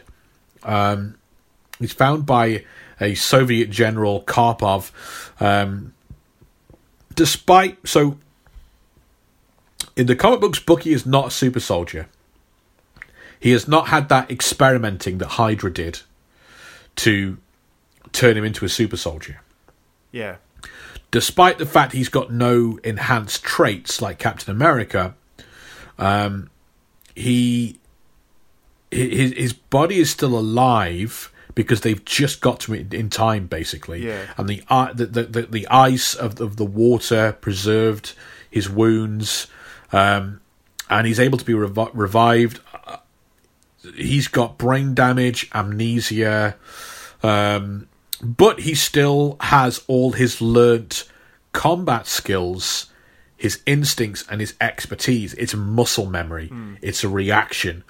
And so this general sends him to the secret Soviet agency, Department X, which we know was responsible for creating the Black Widow and some other Soviet weapons. And they give him this bionic arm to replace the one he's lost and subject him to this brutal conditioning and hypnotic training. And that's when he becomes the Winter Soldier. And he's sent off for various wet work missions. And whenever he's back, he's kept in cryogenic stasis. So he's not in stasis full time like Steve Rogers is in the ice. He goes out, does a mission, and then when he's back, he goes into stasis. So he is aging only in the times that he's active. Does that make sense? Yeah. Which obviously slows his aging down. So he only ages about 10 years from the 40s through to the 2000s, or whenever it is. And as the technology improves, so does his conditioning, his mind control, and his bionic arm, his cybernetic arm gets better and better. What they start to discover, though, is that if he's active for a prolonged period of time, if he has to go deep undercover, if he has to watch someone for a series of weeks before pulling a trigger, his programming would slip, and he would break free of his handlers and go on the run, always trying to make his way back to America. But he doesn't always know why. It's a homing instinct. He's always recaptured, he's always reprogramming, but it's decided he can't be used for prolonged missions anymore. He was used to train the Black Widow, which is where they first met. And that was when he was running a training school for the best part of a year. But that was problematic. Missions like that were difficult because his programming would slip and he'd break free and he'd run away. So he was then kept on ice more and more. And as eventually the Soviet Union crumbles, knowledge of his existence fades from any official agency. So how does Captain America convince him of who he really is, given that he's had all this conditioning? Well, part of his big mission... so he's under the control of a Russian general called General Lukin. Yeah. And part of this mission while he's back in America, the Winter Soldier didn't just murder the Red Skull. Ooh. He stole the Red Skull's most powerful weapon. He has a cosmic cube. Or the Tesseract, for people who watch the films. Yeah. Now, in the comic books, the cosmic cube is... It can alter reality like the Infinity Gauntlet can. Right. It can basically grant wishes. Okay. The one, imagine the Nazi Red Skull with one. It's a horrifying thought. This one was in... Sorry, you were about to explain it. Sorry, I thought you meant I was about to say, well, why didn't he use it then? Yeah. It is imperfect and it is it needs powering up. Yeah. So the explosion, the terror campaign in Philadelphia, the bombing that murdered innocent people, that the Winter Soldier did, that charged the cosmic cube. Ooh. And brought it back to life. It is imperfect. It is cracked. Nobody quite knows if it will work. During a second meeting with Captain America, the Winter Soldier and Cap are almost at a stalemate. That bionic arm and the shield kind of cancel each other out. Cap gets hold of the cube and he makes one command or wish, which is remember who you are. Now it's unclear if that works immediately because the Winter Soldier is in a huge amount of pain from whatever that did. He shatters the cosmic cube, destroys it, and then flees the scene. And the Winter Soldier's terror attacks stop at that point. But nobody can find him. Cap believes the cube worked and he remembers his past life, but Nick Fury and everyone else think that he's still following some twisted programming. Yeah. It is resolved to the point that Cap and Bucky briefly reunite, and it is revealed that the cosmic cube worked, Cap did it, and he does have his memories back, but it's caused him immense pain and suffering and torture, physically and spiritually. Bucky is like haunted by all these memories of the people he killed and the crimes he committed, and he feels this crushing weight of guilt. And the whole time in that story, you were desperate to see them finally get back kind of together. It's almost like a love story. You're desperate for these two, souls that have been kept apart, and both have fought so hard to get to each other. Because that's one of the things that convinces Cap that Bucky is still in there, is when he discovers that every time the Winter Soldier breaks free of his programming, he's trying to get home to America. They've spent all this time trying to get back together. They have a brief exchange where it's like clear that Bucky, the Winter Soldier has Bucky's memories, and Bucky's kind of not exactly back. He's a new entity basically. But we don't get them reconciled, because before he can really start to help his old friend, Cap is put on trial for treason during the Civil War, and then he's assassinated on the steps of the courthouse. Okay, now we've had the history of the Winter Soldier. Let's take a deeper dive into the Falcon. Well, strap in. Hey! This one's, yeah. 1969, Sam Wilson is a social worker in Harlem who, very understandably, adopted and trained a wild falcon to be his pet. Yay! Called Red Wing. We all know how that goes when you're living in 1960s Harlem. Plenty of wild falcons around to be trained. He's basically an American version of Kez. Yes, he very much is. Yeah. Answering an advert in the paper from a group of men on an island who wanted a hunting bird, Sam Wilson flies to this Pacific island only to discover that these men are all German Nazis on the run working for the Red Skull. Sam rallied the island natives to fight with him against the Nazis, and meets another person on the island called Captain America. And Captain America is like, you should wear a green costume and call yourself the Falcon. So he does, and he becomes a hero. It's worth pointing out that at no stage during any of this can he fly. Okay. He just, because he has a falcon, he is called the Falcon. He's just a regular dude who Cap is like, you should wear a costume and probably learn karate. And he's like, okay then. And then in 1975, legendary writer Steve Englehart decides that that's all bollocks.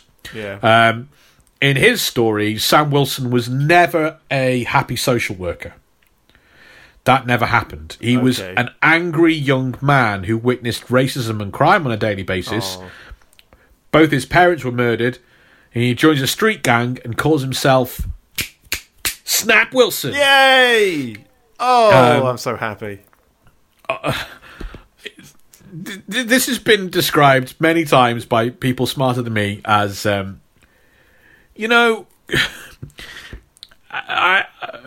possibly not racist, possibly just very, very, very short-sighted. They took like a hardworking black man who was a social worker and owned a pet bird, and Steve Englehart went, that's not believable. Is he from Harlem and black? Then he must be an angry young man who becomes a criminal. and it's not a great look. No. So anyway, Snap Wilson, on his way to a big score in Rio de Janeiro, big score probably means drug deal. Yes. He crash lands on Nazi Island and befriends a wild falcon. See, this is the problem. So Steve Englehart is like, that original story is inconceivable and silly. I'm going to make it more gritty and real with criminals and drug deals and racism in the streets and an angry man. It still ends with him crashing on Nazi Island and befriending a falcon. I like that. That sounds like an old serial. Jim Rogers on Nazi Island. Very much so. Then the Red Skull uses his old friend the Cosmic Cube to do two things. First of all, it psychically bonds Snap Wilson to the Falcon for reasons we don't know. And two, it warps reality to erase his criminal past and create a new reality where Snap Wilson is a happy social worker. Okay. Just in time for Snap Wilson / Sam Wilson to become best friends with Captain America on this island. So he retconned the previous story but wrote it into his story anyway. That's Marvel. It's not, again, it's not that all these things happened and then things like you discover new information. Yeah, I know. It's just funny. So once they've been best friends and partners for a while, Captain America and Falcon, the Red Skull takes out the Cosmic Cube again and pings the Falcon back to being nasty Snap Wilson. So now he's got the perfect inside man undercover agent. Oh, very nice. And then he tries to have Snap kill Cap. It was Snap versus Cap, the Battle of the Titans. But it doesn't work because the Red Skull gave Snap Wilson too many happy memories, so his mind rebels against the original persona. He's like, I don't want to be that guy, and he stays as the good Sam Wilson. That's fair play. Okay, but before we continue, please tell me there aren't any more changes and retcons. Well, tough luck. 2014... 2014, someone looked at all of that stuff and thought, that looks mad. So a further retcon was introduced that said the whole Snap Wilson thing that happened second was bollocks. And it was a set of false memories created by the Red Skull, I guess to try and convince him to be a bad guy. Okay. So the Snap Wilson thing was never real now. That was always the false bit. The subterfuge was in itself subterfuge. Yes, the first original nice social worker Sam Wilson story is the real one. Okay. As of 2014. Might have changed again last night. Who knows? Do we think that's the end of retcons, Will? Do you know what? No. Do you know? I'm just going to lie down and let the retcons happen. Trample all over me like a herd. In 1980, wait, when was this? It was in the 80s. The Falcon was hunted by a Sentinel, like an X-Men Sentinel, which meant that Sam Wilson is actually a mutant. Oh, okay. And the reason he was able to befriend a wild falcon and train it, and the reason why it does whatever he wants is because he's got a mutant connection with this falcon. Oh, okay. And then in 2001, another writer said that's stupid. The falcon shouldn't be a mutant, and they got rid of that. All that aside, the Falcon becomes really important really quickly. He's he's one of the, I think he's the second black superhero Marvel have had. And instead of just being like this throwaway character that's introduced for one story, they get off the island and kind of doesn't come back.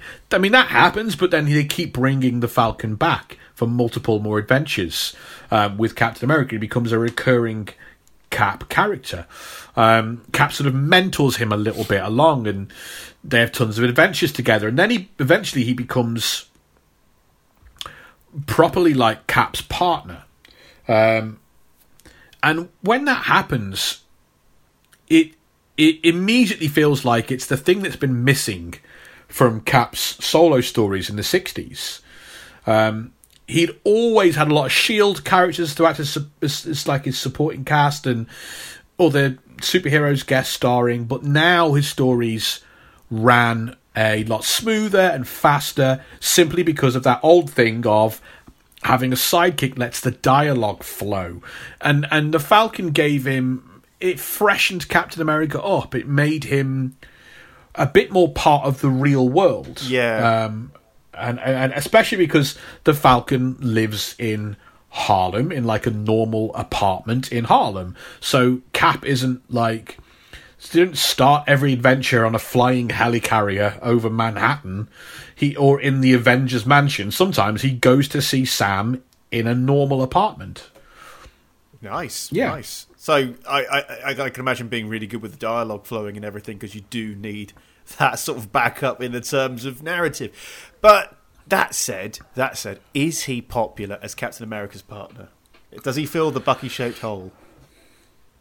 More than Bucky. Oh, fantastic. Well, I mean, it'd be hard to judge because you'd need to know how many kids bought Captain America because of Bucky, and I mean, sales weren't as good, certainly, because you can't compete to those. You can't compete with the US military buying like 500,000 copies. But in 1971, they changed the cover of Captain America. Right. It was no longer Captain America. As of 1971, the comic book was Captain America and the Falcon. Oh, wow. That's huge. Getting second billing, that had never been done before, and it's very, very rarely been done since. Now, a black character getting front cover billing like this had never happened, and Black Panther was just a guest star at the time. So Black Panther did not have his own comic book series. And it'd be another year before Luke Cage would explode on the scene with his own comic book. Ah, yes, Luke Cage. So the Falcon is like the first black hero to get front cover billing. Nice. Admittedly, second billing, but it's a big moment for Marvel. And he carried that front cover billing on Captain America until the end of the decade. And what is important about Falcon is that the word sidekick is never used. Oh. He is always referred to as Captain America's partner. Oh, that's nice.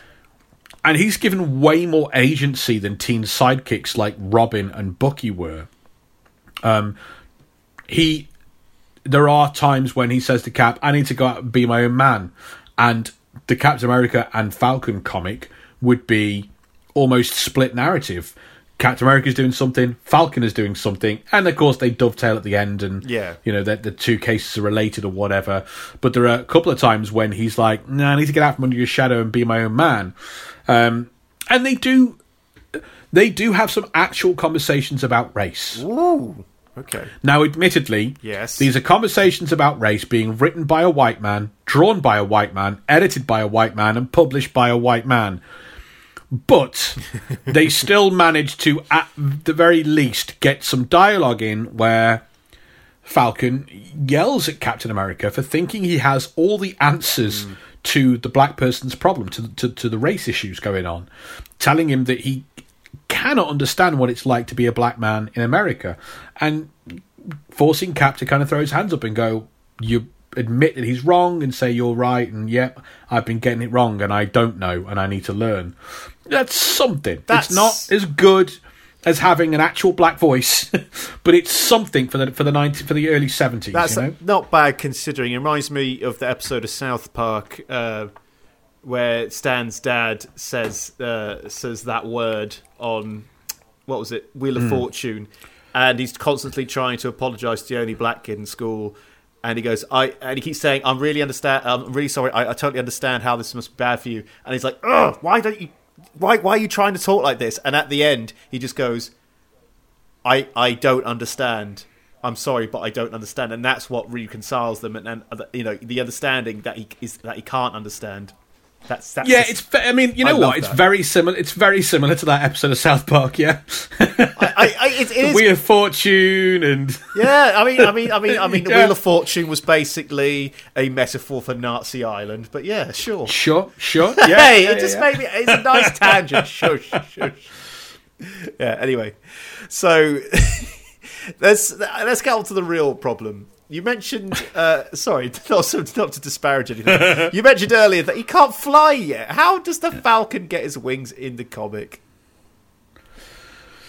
Yeah, it's like he doesn't even have like the iconic picture of image of the Falcon is that he's got these like talon wings going down his arms.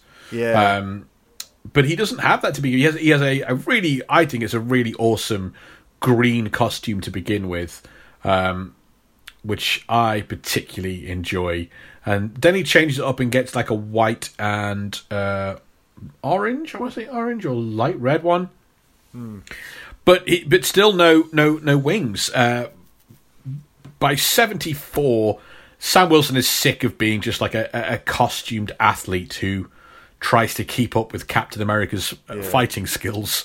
And during a fight where basically these thugs come and attack Sam because they recognize him on the street and try to kill him, and then Captain America arrives while Sam's fighting off one of them.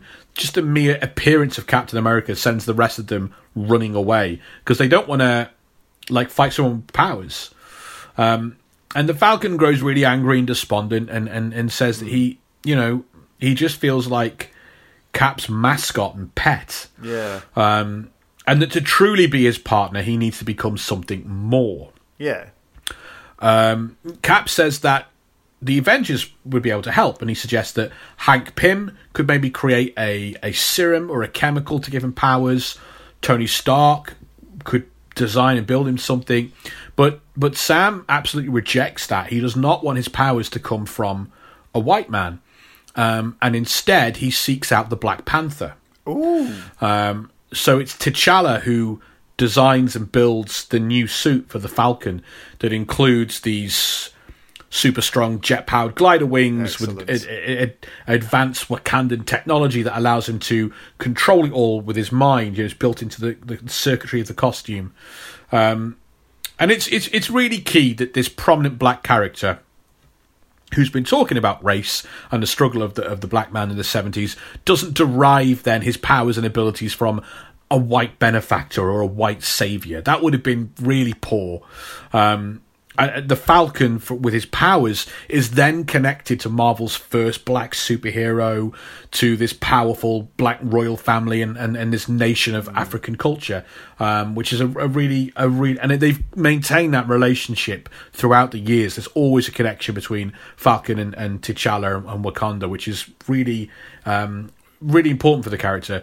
I think it's pretty great as well that the Falcon earns his position as a hero with no powers.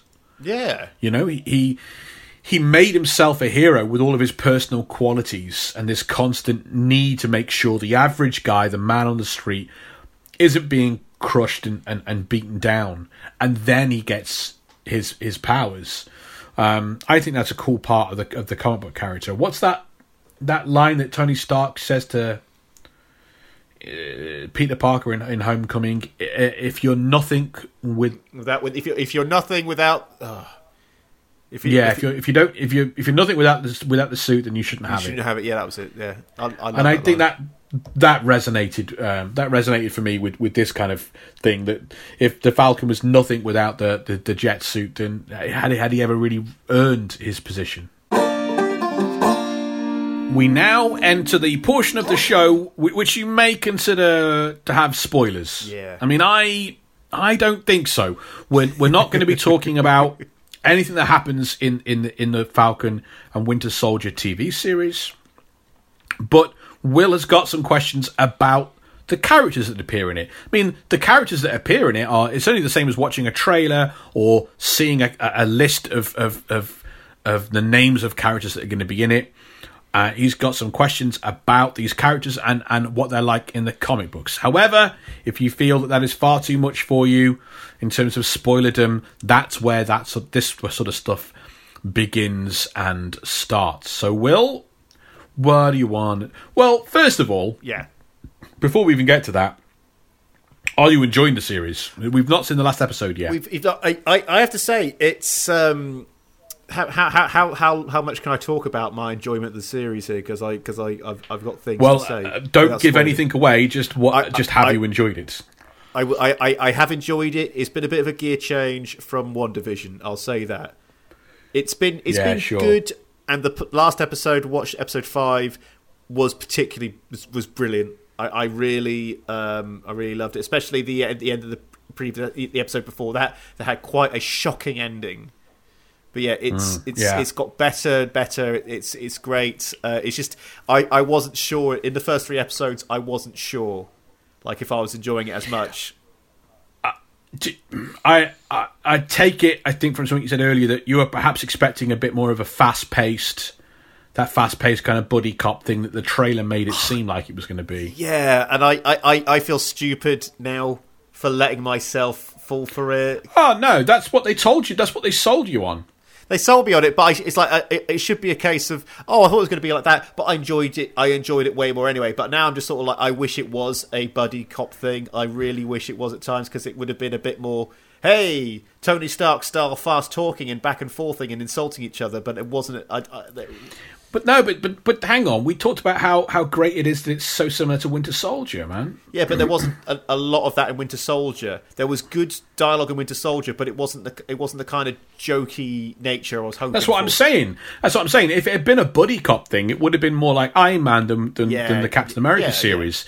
Yeah. I really like that. The moments of levity and jokes are really grounded in reality. They're grounded in what you'd find in other kind of more serious movies. It's like how there was funny stuff between Natasha and Steve in Winter Soldier, but it wasn't in the same way there is that comedy stuff that you get in either Ant-Man or in Iron Man. Yeah. But you were going to say? I absolutely love this series. I love it. I think it's incredible. I think it has got better with every episode as well, which is really good. It's definitely improved as it's gone along, definitely. I just think its commentary is carrying over from the Captain America movies. The themes of them, all the MCU movies are about the morality of power, but I think particularly the Captain America ones are. And if we thought that the idea of the morality of power would end once we tackled Thanos and that kind of stuff, I think it's fantastic that we're seeing that is not the case, both in WandaVision and in this series. I really can't say too many great things about how great the Falcon character is. And perhaps we'll talk and maybe unscripted show or something about it. Maybe we'll do a Patreon, wrap-up show about it or something. Oh, definitely. Because there's a lot of stuff I'd like to say without giving too much away to people. Anyway, you've got questions, brother. I've got questions. I'll go with the most vague, overarching one first. The stuff that happens in the episodes. This is all what happens in the comic books, right? It is based on. Yeah, we're not going to talk about what goes on in the TV show. We're going to talk about the comic books. Yeah, talk about the comic books. Yeah. So that all happens. Amazing. Okay, so No, I'm not saying all that happens in the comic books. I'm just saying we're only going to talk about the comic books. Right. Sorry, if I meant about the comparison. Okay, first of all, what are the Flag Smashers all about? Okay. I'll dance around this a little. Yeah. In the comic books, Flag Smasher is a person. Oh, okay. It's a costumed supervillain, terrorist supervillain, intended to be like the new Red Skull for the 80s. Okay. The idea is that he would be ideologically opposed from Captain America, but different to the idea of fascism. He would actually be a terrorist supervillain that wanted to end all countries, basically, and have no separation. No flags, no countries, one world. Karl Morgenthau, the son of a wealthy Swiss banker turned diplomat. His dad was trampled to death in a riot at an embassy after some terrorist action.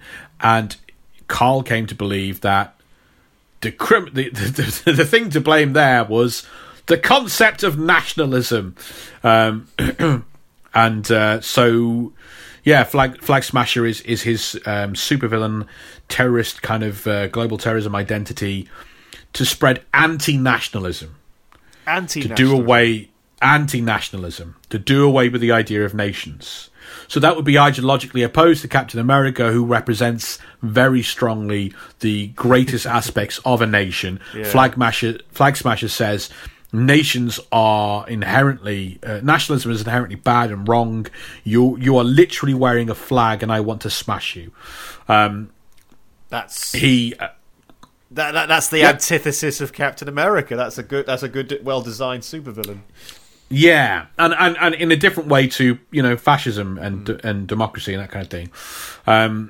He quite interestingly went on a campaign of terror in Manhattan against national symbols, Statue of Liberty. This rings slightly similar to some current situations. Targeting statues and monuments and things like that. And he held people hostage until Captain America stopped him. He then established his own terrorist group called Ultimatum. Ooh, I like. Guess what? Every letter in that stands for something. God, what does it stand for? The Underground Liberated Totally Integrated Mobile Army to Unite Mankind. There was a bit of Grease Lightning there. What's it? Underground Liberated Totally Integrated Mobile Army to Unite Mankind. Underground Liberated Totally Integrated Mobile Army to Unite Mankind. It's the Underground Liberated Totally Integrated Mobile Army to Unite Mankind. Go Grease Lightning, go. That's all I'm hearing when I'm hearing that. Maybe they should have had flying cars. That would have helped. Yeah. Flying cars for no reason. Yeah, he launches attacks on Captain America and S.H.I.E.L.D. And he battles several different Captain Americas. There are several different people that become Flag Smasher over the years. He's a very... So, there is, at his core, a character trait that so what he wants to establish is world peace. This is something that we kind of bear in mind if we're watching a TV show. There's a possibility to understand and sympathise with his idea that global unity, global cooperation is his end goal. Yeah. But to do that, he's going to blow things up and murder people. So, yeah. He's generally considered a real... Not even a D-list, a Z-list villain. He's way down there. He's way down there. I just say I love the way the MCU's sort of digging up these Z-list villains and going, you know what, let's scrub them off. Let's scrub off. Concepts. We'll find a Concepts, way. man. Yeah, concepts. Yeah. Okay, that's pretty cool. So that's all about Flag Smashers? Indeed. Okay. Let's go for someone familiar. Okay, my question is, who is Baron von... I was going to say Baron von Zemo. Yeah, Baron von Zemo. Oh, it was Zemo. Okay, who is Baron von Zemo in the comic books, and what's his connection to the Winter Soldier? We'll obviously do aspects of this when we do Civil War later this year. Yeah. So, I don't know how much I want to delve into. Okay. Just give me a brief outline. We'll go deeper with them with Civil War. The 12th Baron Zemo, Heinrich von Zemo, is one of the top scientists of the Nazi Party in the 40s. Zemo fought the Howling Commandos, Nick Fury, Captain America, sadistic genius, created mad weapons for the Nazis. The war, I can't go into. One of them is the War Wheel, which is this giant rolling, it's a wheel with guns all over it, and it's the size of a building, and it rolls down the theater of combat, and like someone is in, the people are inside it at every stage, and it's a hollow wheel with guns everywhere. Insane, man. That is insane.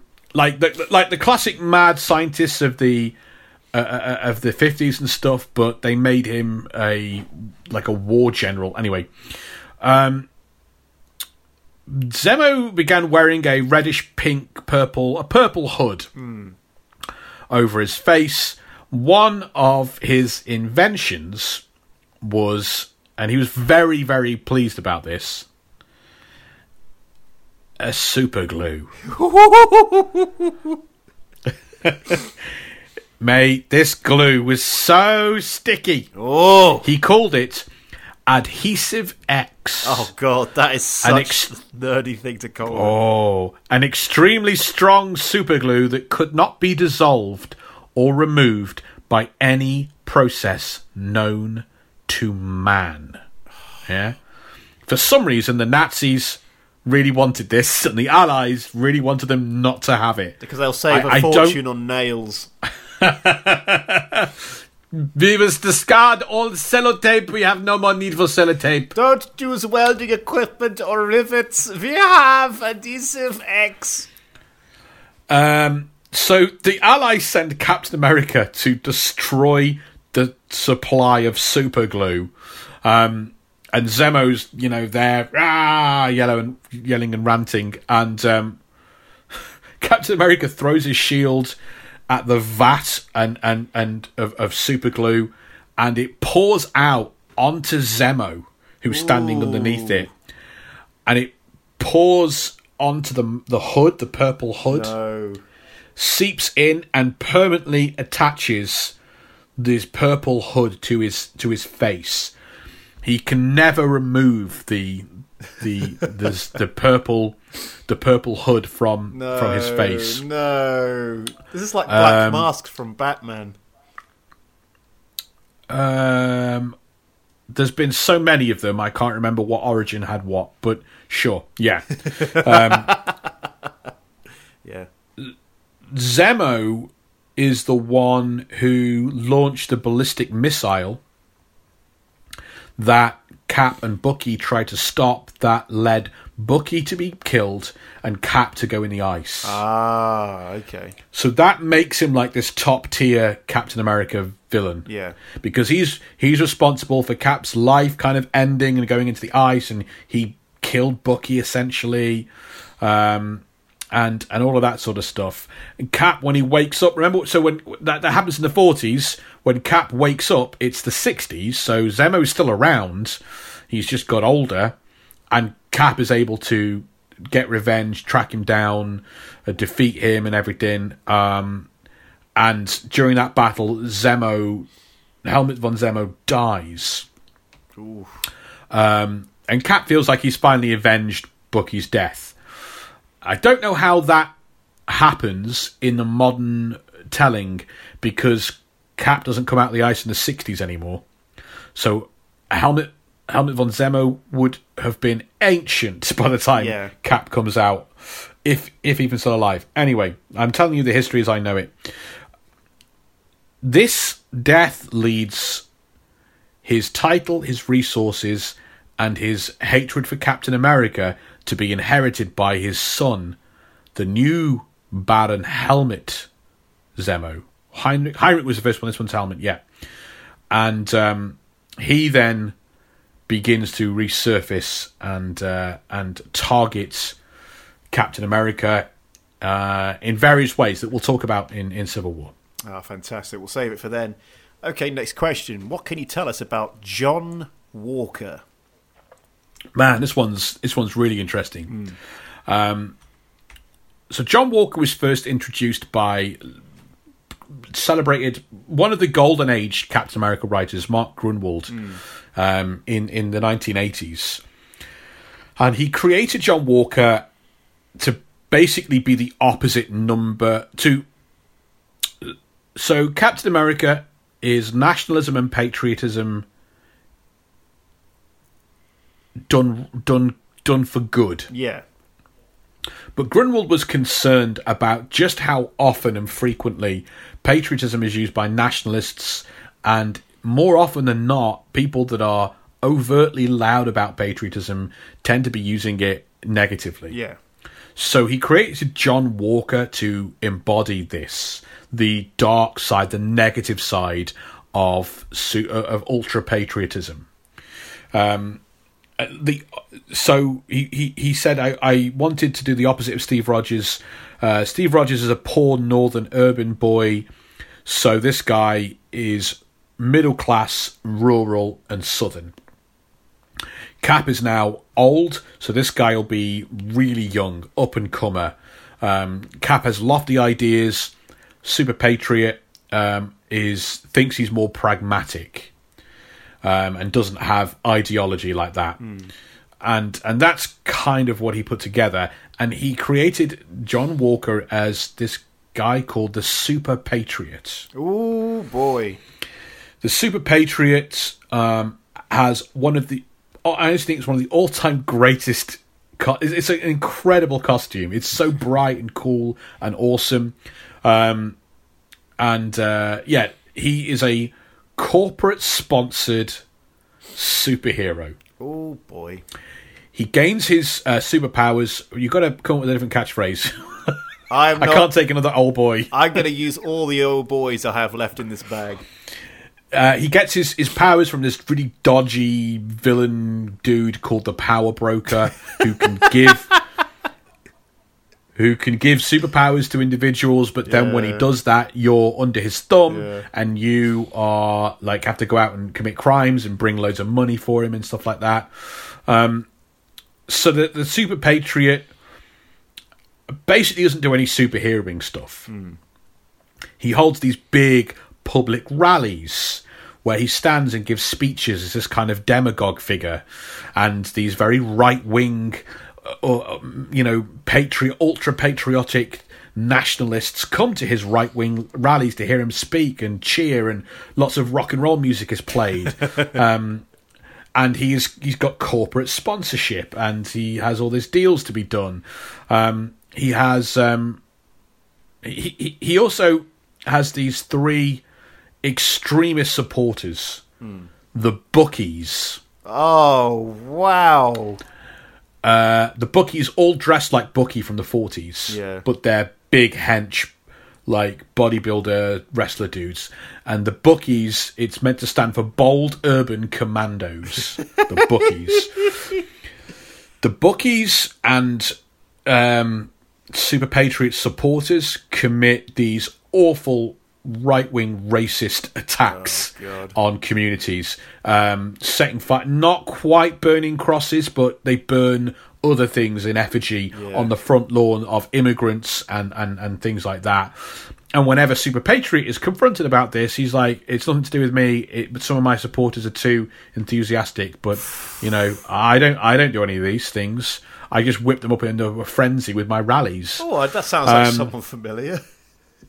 Indeed, brother. Mark Gruenwald's very savvy writer. Yeah. Way back in 1980 something. Super Patriot and Captain America have a fight that basically just ends in a draw. Nothing really comes out of it. And John Walker, though, basically he becomes a celebrity, and newspapers and television things do articles and things on him. They start calling him America's future, and it's based on this idea that Cap is old, Cap is done. The 80s was about selfishness, right? Yep. Self betterment, me first, and the gimmies was, Super Patriot is like Reagan's superhero, Thatcher's superhero, and what happens is the Commission for Superhuman Activities take notice. The presidential advisor Valerie Cooper takes notice, and when Captain America, when Steve Rogers is ordered to take all his instructions and actions directly from the Commission on Superhuman Activities, and he can never operate without their permission, he abandons the Captain America identity and goes off on his own to do something different. And so this Superhuman Activities Committee say, you know who'd make a great new Captain America? It's that guy who says Captain America is a terrible idea and shouldn't exist, John Walker. The Commission actually debate who the new Captain America should be. One candidate is Nick Fury. Ooh. Because he already runs their intelligence agency. Yeah. But they basically, not only is he too old, but they think he wouldn't want to give up autonomy and come and work for us, where now he has no boss. And the other is Sam Wilson, the Falcon. But they basically say that America is not ready for a black Captain America. There's so much of this is really prevalent to the Falcon Winter Soldier story being told on television. And so John Walker is reintroduced in Captain America 333 as the new Captain America. And he said about it at the time, like, there's also a commercial reason for doing all of this. Yeah. So with Grunwald said, with Iron Man, for example, we had James Rhodes take the lead character's place, and we did that for 2 years. In Thor, we had Beta Ray Bill take Thor's place. So this sort of thing that's been done to shake up people before. I'm responsible for it in Iron Man, and I was editor of Thor at the time of Beta Ray Bill, and believe me, it's a trick I know works because I've seen it work a number of times. It's just to get you to notice, so that people who don't normally read the comic will say, "Oh, I heard something about this. Let me read it and see." And with luck, folks will get hooked on the storyline. So there is a commercial reason behind making this big change. But the audience was told, Steve Rogers is no longer going to be Captain America. We are going with John Walker now. And in having Steve Rogers kind of move away and John Walker take over the role, Grunwald said that he was hoping to better define what Captain America, the concept, is, by seeing someone groping, trying to live up to it, trying to grasp all the facets of the concept and failing. But Walker developed it. So another part of it was that before any of this, the best-selling cover of the comic was issue 321, where Captain America on the front cover is firing a gun. For some reason, people absolutely loved that Captain America was firing a gun, and this sold like gangbusters. Yeah. And it resulted in many fans contacting Marvel and Grunwald, wanting him to Rambo-eyes Captain America, to make him an anti-hero, to make him more like Punisher or Wolverine. And Grunwald considered this an absolute violation of who Captain America is, of his principles, of his character, of his personality. So Grunwald basically said, okay, if you think that's what you want, I will give you an anti-hero Captain America. But it's not going to be Steve Rogers, because Steve Rogers can't do that. He's Gary Cooper in High Noon. Yep. So that's where John Walker comes in. And Grunwald intends it to be this, like, see how dark it is, see how wrong it is, see what a mistake it would be to have this power in this person's hands doing what you think you want him to do. But people really enjoyed it and loved it, and John Walker developed his own following. And the whole satire of Punisher, the whole satire of Rambo, the whole satire of Wolverine had to be kind of thrown out. And as it started selling more and more and going well, they had to stretch the story out, and Grunwald basically had to start turning John Walker into much more of a heroic character to suit the longer story. But he is still an anti-hero. It is still there are moments of real darkness. He still is not suited at all to be Captain America. They do still tell that story. Yeah. Yeah. I was about to say, with someone else playing Captain America like that, you've got to have a flawed person doing it, because Steve Rogers is like the 1 in a million chance of finding this person to take the super soldier serum, someone who can appreciate it, who has the good intentions, who has the good heart and the morality for it. But anybody else, corrupted indefinitely. Yeah, I don't really know. I don't know. It's interesting, and perhaps we'll get to talk about it. I'm torn on the idea of if it is corruption or if it is simply extenuating what is already. It's hard, man. It's really hard. Sometimes those lines blur in these things, and that's what makes it interesting. I always think about these times when these incredible, these professional football players, these idolized stars or whatever, get caught cheating on their significant other. Yeah. And I'll hear certain people say, well, my person would never cheat on me. And I always want to say, your person is Dave. And he goes to work and he comes home and he occasionally goes to his local pub. These people are exposed to people throwing themselves at them with adulation all over the world.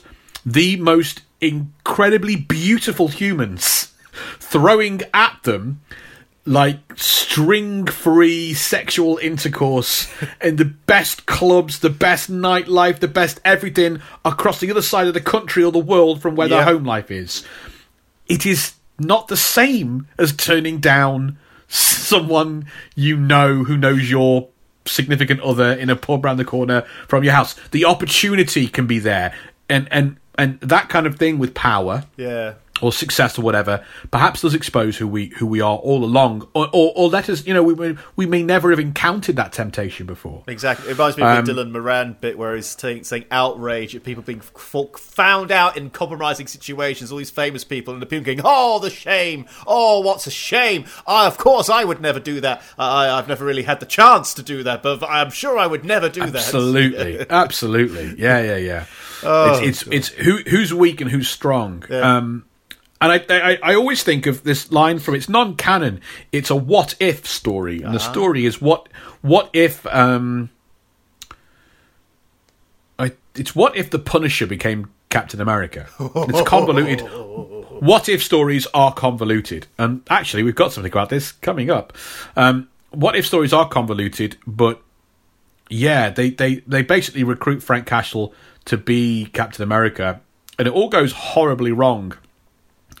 And Nick Fury's got one line on it, and they're like, we can't believe, why wouldn't it work? He was a decorated Marine. And Nick Fury's like, in Vietnam. He just says this, different war breeds a different soldier. Yep.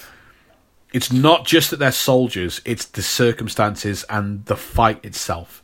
So that's John Walker. Oh, amazing. Okay, next question. Lamar Hoskins, Battlestar. Is there anything we need to know about him? John Walker's partner. So he's created by Mark Grunwald, Paul Neary, and was originally a nameless member of those bold urban commandos I talked about. The Buckies. Yeah. he gets given his name and identity. You know, like he's just he's a non-named character to begin with. And Grunwald was always getting letters about when you're going to bring Bucky back. When are you going to bring Bucky back? When are you going to bring Bucky back? So he was like, well, you know, it was previously Captain America and Falcon and all that, so I could do another white guy, black guy thing. And that's kind of what he wanted to do. However, it went... So when John Walker becomes Captain America, he has to get rid of his agent, his celebrity agent. He has to get rid of his corporate sponsors. He has to get rid of all that kind of stuff. And he has to ditch the problematic, racist, bold urban commandos. But one of them kind of wasn't. One of them was Lamar Hoskins, who wasn't like that, but he was part of the team and everything. However, the problem with turning a black man into a character called Bucky when you're a white person who does not understand context and things is that you put your foot in it and you can upset people. Writer Dwayne Duffy informed Mark Grunwald after things had gone to print that the word buck is a derogatory term among African Americans. It was used before the Civil War to refer to male slaves. And also it's just an awful, terrible look to have an adult black man take on the role of a child sidekick. And Grunwald, you know, not kind of knowing about the word book and all that, but also having not considered the thing that should have been obvious, the embarrassment of having a black man play that kind of role, did something very different with the story and said, basically has that come up in the story, that conversation come up. And Lamar being confronted with, he's almost not quite a minstrel, but he's almost in the minstrel territory. He's let himself be played here. So he ditches that, creates a brand new star-spangled costume, which is, again, very cool, very awesome. A little bit similar to the Super Patriot costume. Battlestar's costume is one of my all-time favourites. Battlestar is, weirdly, one of my all-time favourite Marvel characters. He's not in a huge amount of stories, but when I was a kid reading it, I loved Battlestar. His costume was a huge part of it. He looked awesome. I had a great couple of comics with him in. You know, he's not got superpowers. He's an average guy. He's got a shield and everything. But yeah, he takes the name Battlestar instead of Bucky, and is presented as a partner rather than a sidekick. Okay. I also was giggling at the whole idea of Bucky's. You know, the big was it something Urban Commandos? Bold urban commandos. Yeah, wearing these tiny little, like they were very tight Bucky, like, because Bucky's costume from the 40s is like really camp. yeah. Because all I'm thinking now is, okay, what if they did that with Robin? And I'm just thinking of really buff men in tight yellow hot pants. You've got it exactly. That's exactly what it was. Weird. Yeah, that is very, very odd. All right, last question. The Falcon, the Winter Soldier, do either of them ever become Captain America? This is the big one. We've been having this question an awful lot. One thing I should probably say before we dive into this most hotly anticipated question is that we do have an episode, a bonus episode on Patreon, where we delve into all the many different Captains of America. There have been numerous before we even got to some of these. That's up there and available as a mini episode, and the mini episodes are available to everyone who donates on just a £3 tier or above. So if you're going to pledge your support to us, then you can get access to that mini episode all about the different Captain Americas. So to give people what they actually want to hear, after a little plug of patreon.com/Marvel vs. Marvel, the answer is yes, both of them. So there's a period of time when Steve Rogers is apparently dead. Seemingly dead is the phrase. Seemingly dead. As I said earlier in my Wikipedia synopsis reading, seemingly dead. Bucky is the Winter Soldier, and has only just had those memories returned to him when his best friend, his soulmate, is killed. And Bucky knows straight away that this is going to not be good. Like, he knows that other people are going to immediately use Steve's image and legacy to do bad things. He knows the government will do bad stuff with it. They'll fill the role with somebody else. And he knows that, kind of maybe even worse than that, all the nut jobs out there will start to use Cap's image and legacy for whatever twisted vision of patriotism that they have. And that there won't be someone to stand up and say, no, that's not what I stand for, or say to the government, tell them to go and do something, no, that is not my mission. My mission is not for you, it's for them. And he was immediately proved correct, and proved how necessary this is, because Frank Castle, the Punisher, tries to take the mantle of Captain America. He actually has Steve's blood-soaked mask from his murder, his assassination. Oh God! And Frank wears the mask, changes his costume so it's red, white, and blue, and becomes a new deadly version of Punisher. But it stretches beyond Frank. In Punny Cap's first mission, that's right, folks. Punny Cap. In Punny Cap's first mission, he finds right-wing militant groups on the Mexico border who are bastardizing Cap's legacy and his image, and dressing like Cap to hunt and kill illegal immigrants. So Punny Cap's answer to this is to wear Cap's old mask and carrying his colours. The Punisher starts publicly executing criminals and this right-wing hate group on the news, broadcast everywhere. Wow.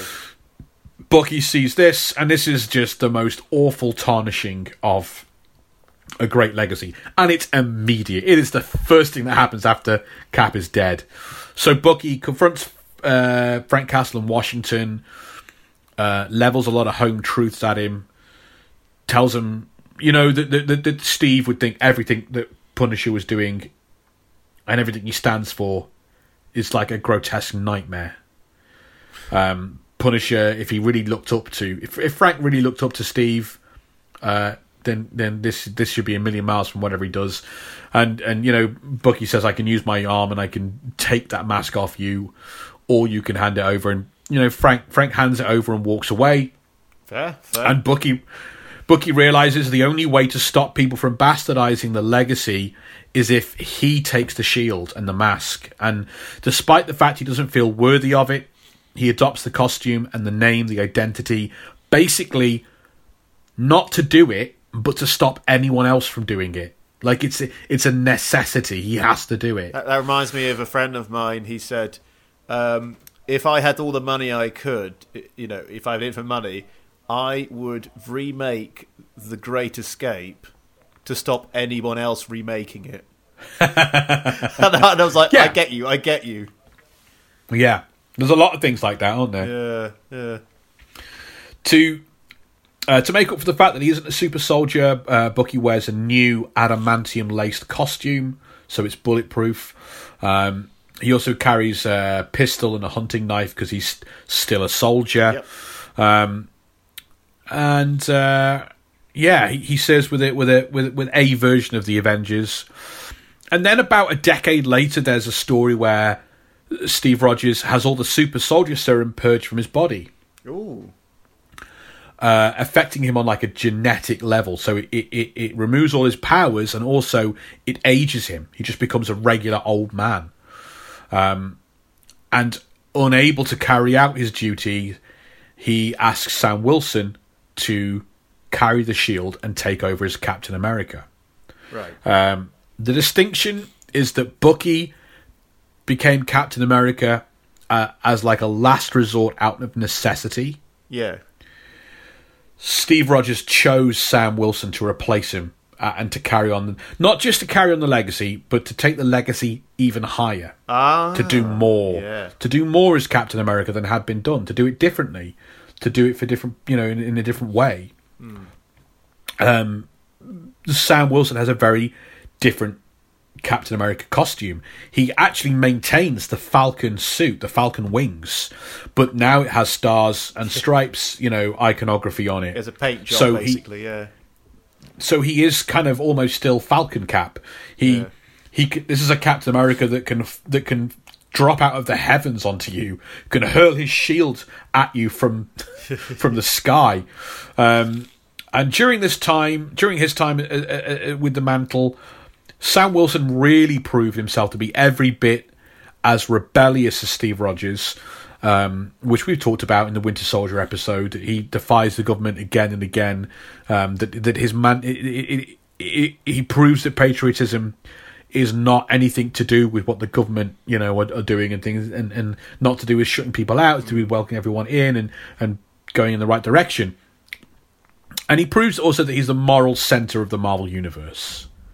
And this is something I really believe that we can't talk about it, but we just saw in the last episode of this Disney Plus series. Carrying the shield is meaningless. Having superpowers is meaningless. Captain America has to be the moral centre of the Marvel Universe. And Sam Wilson became that, and first thing he did, one of the first things he rebelled against was S.H.I.E.L.D. when he learned that S.H.I.E.L.D. were trying to create their own cosmic cubes and weaponize them. Damn. And more than that, they were actively silencing anyone that was whistleblowing it. So this new Captain America turned on S.H.I.E.L.D. and refused to work for them and exposed them and stuff. And then Sam publicly distanced himself from the government and announced Captain America would no longer work for the administration in the White House, whoever that might be, but he would work for the people. And this led to a lot of right-wing detractors, both in the comic books and in real life. As soon as you make Captain America a black man, those awful people are coming for it online and on message boards and on Twitter.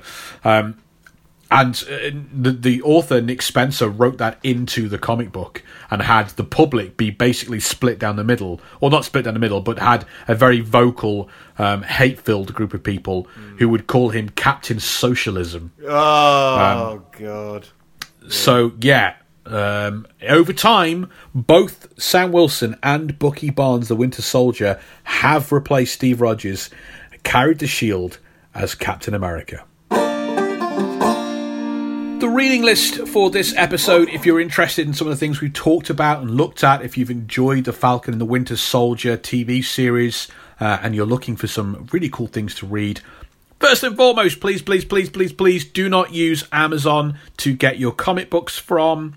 They just underpay and they don't support the industry and all that sort of stuff. I know it's cheap and I know it's easy, but there are always out there, wherever you live, there are great bricks and mortar comic book shops in your area. Google where you live and comic book shop and see what comes up.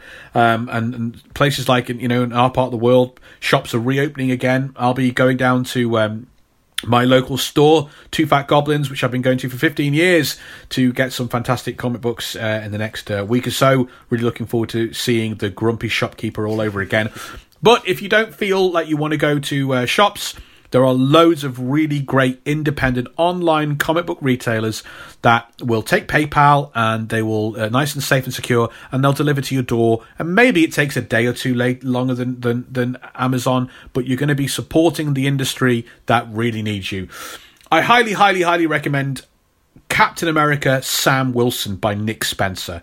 It's a really great series we're just kind of talking about, where Sam becomes Captain America for the first time. Sam Wilson is a great character. Spencer writes him so well for the modern time and the modern audience. If you want to check out Winter Soldier as Bucky, then it happens just after the Marvel Civil War. Captain America Volume 5 by Ed Brubaker. And then the subsequent volumes from there follow Bucky as Captain America, including the trial of Bucky Barnes and things like that. So that's really cool. To read about that really interesting period in the 80s where John Walker is Captain America and what Steve Rogers did next, you can check out, I think it's called, the paperback collection is called Captain America, The Captain. And you can find that paperback collection there. That is the reading list. Will, thank you as ever for your queries, your questions, and your ignorance. Yay! This show is nothing without ignorant Will. We are going to be taking a week off in the schedule. So things are going to be delayed by a week because one of us decided to get married. Yep. And also, quite frankly, we've delivered 6 episodes in the month of April. It's time to give you guys a chance to catch up on these meaty, healthy, girthy slices of Marvel trivia. You may not have been able to listen to every stitch and minute of everyone going along. And we need to take a little breather from the Versiversary, take a little bit of time off. I've got an exciting project that's hopefully working on the same week that Will gets married. So we're going to take a week off in the schedule. Check out the Twitter for when we're back, or turn on auto download so that you automatically get the episodes coming through to you. You can follow us at Marvel Versus, and we'll keep you abreast of when we're returning. It will just be 1 week out of the schedule, and when we do come back, we're going to come back with another entry in our weird, wild, and wacky series. Ladies and gentlemen, we're going to take a look at the first ever Marvel movie, Howard the Duck, baby. We will see you next time. Thanks for listening to Marvel vs. Marvel. Please take the time to like us, give us 5 stars, subscribe to us. Why not leave a review, or hey, even recommend us to a friend that loves Marvel.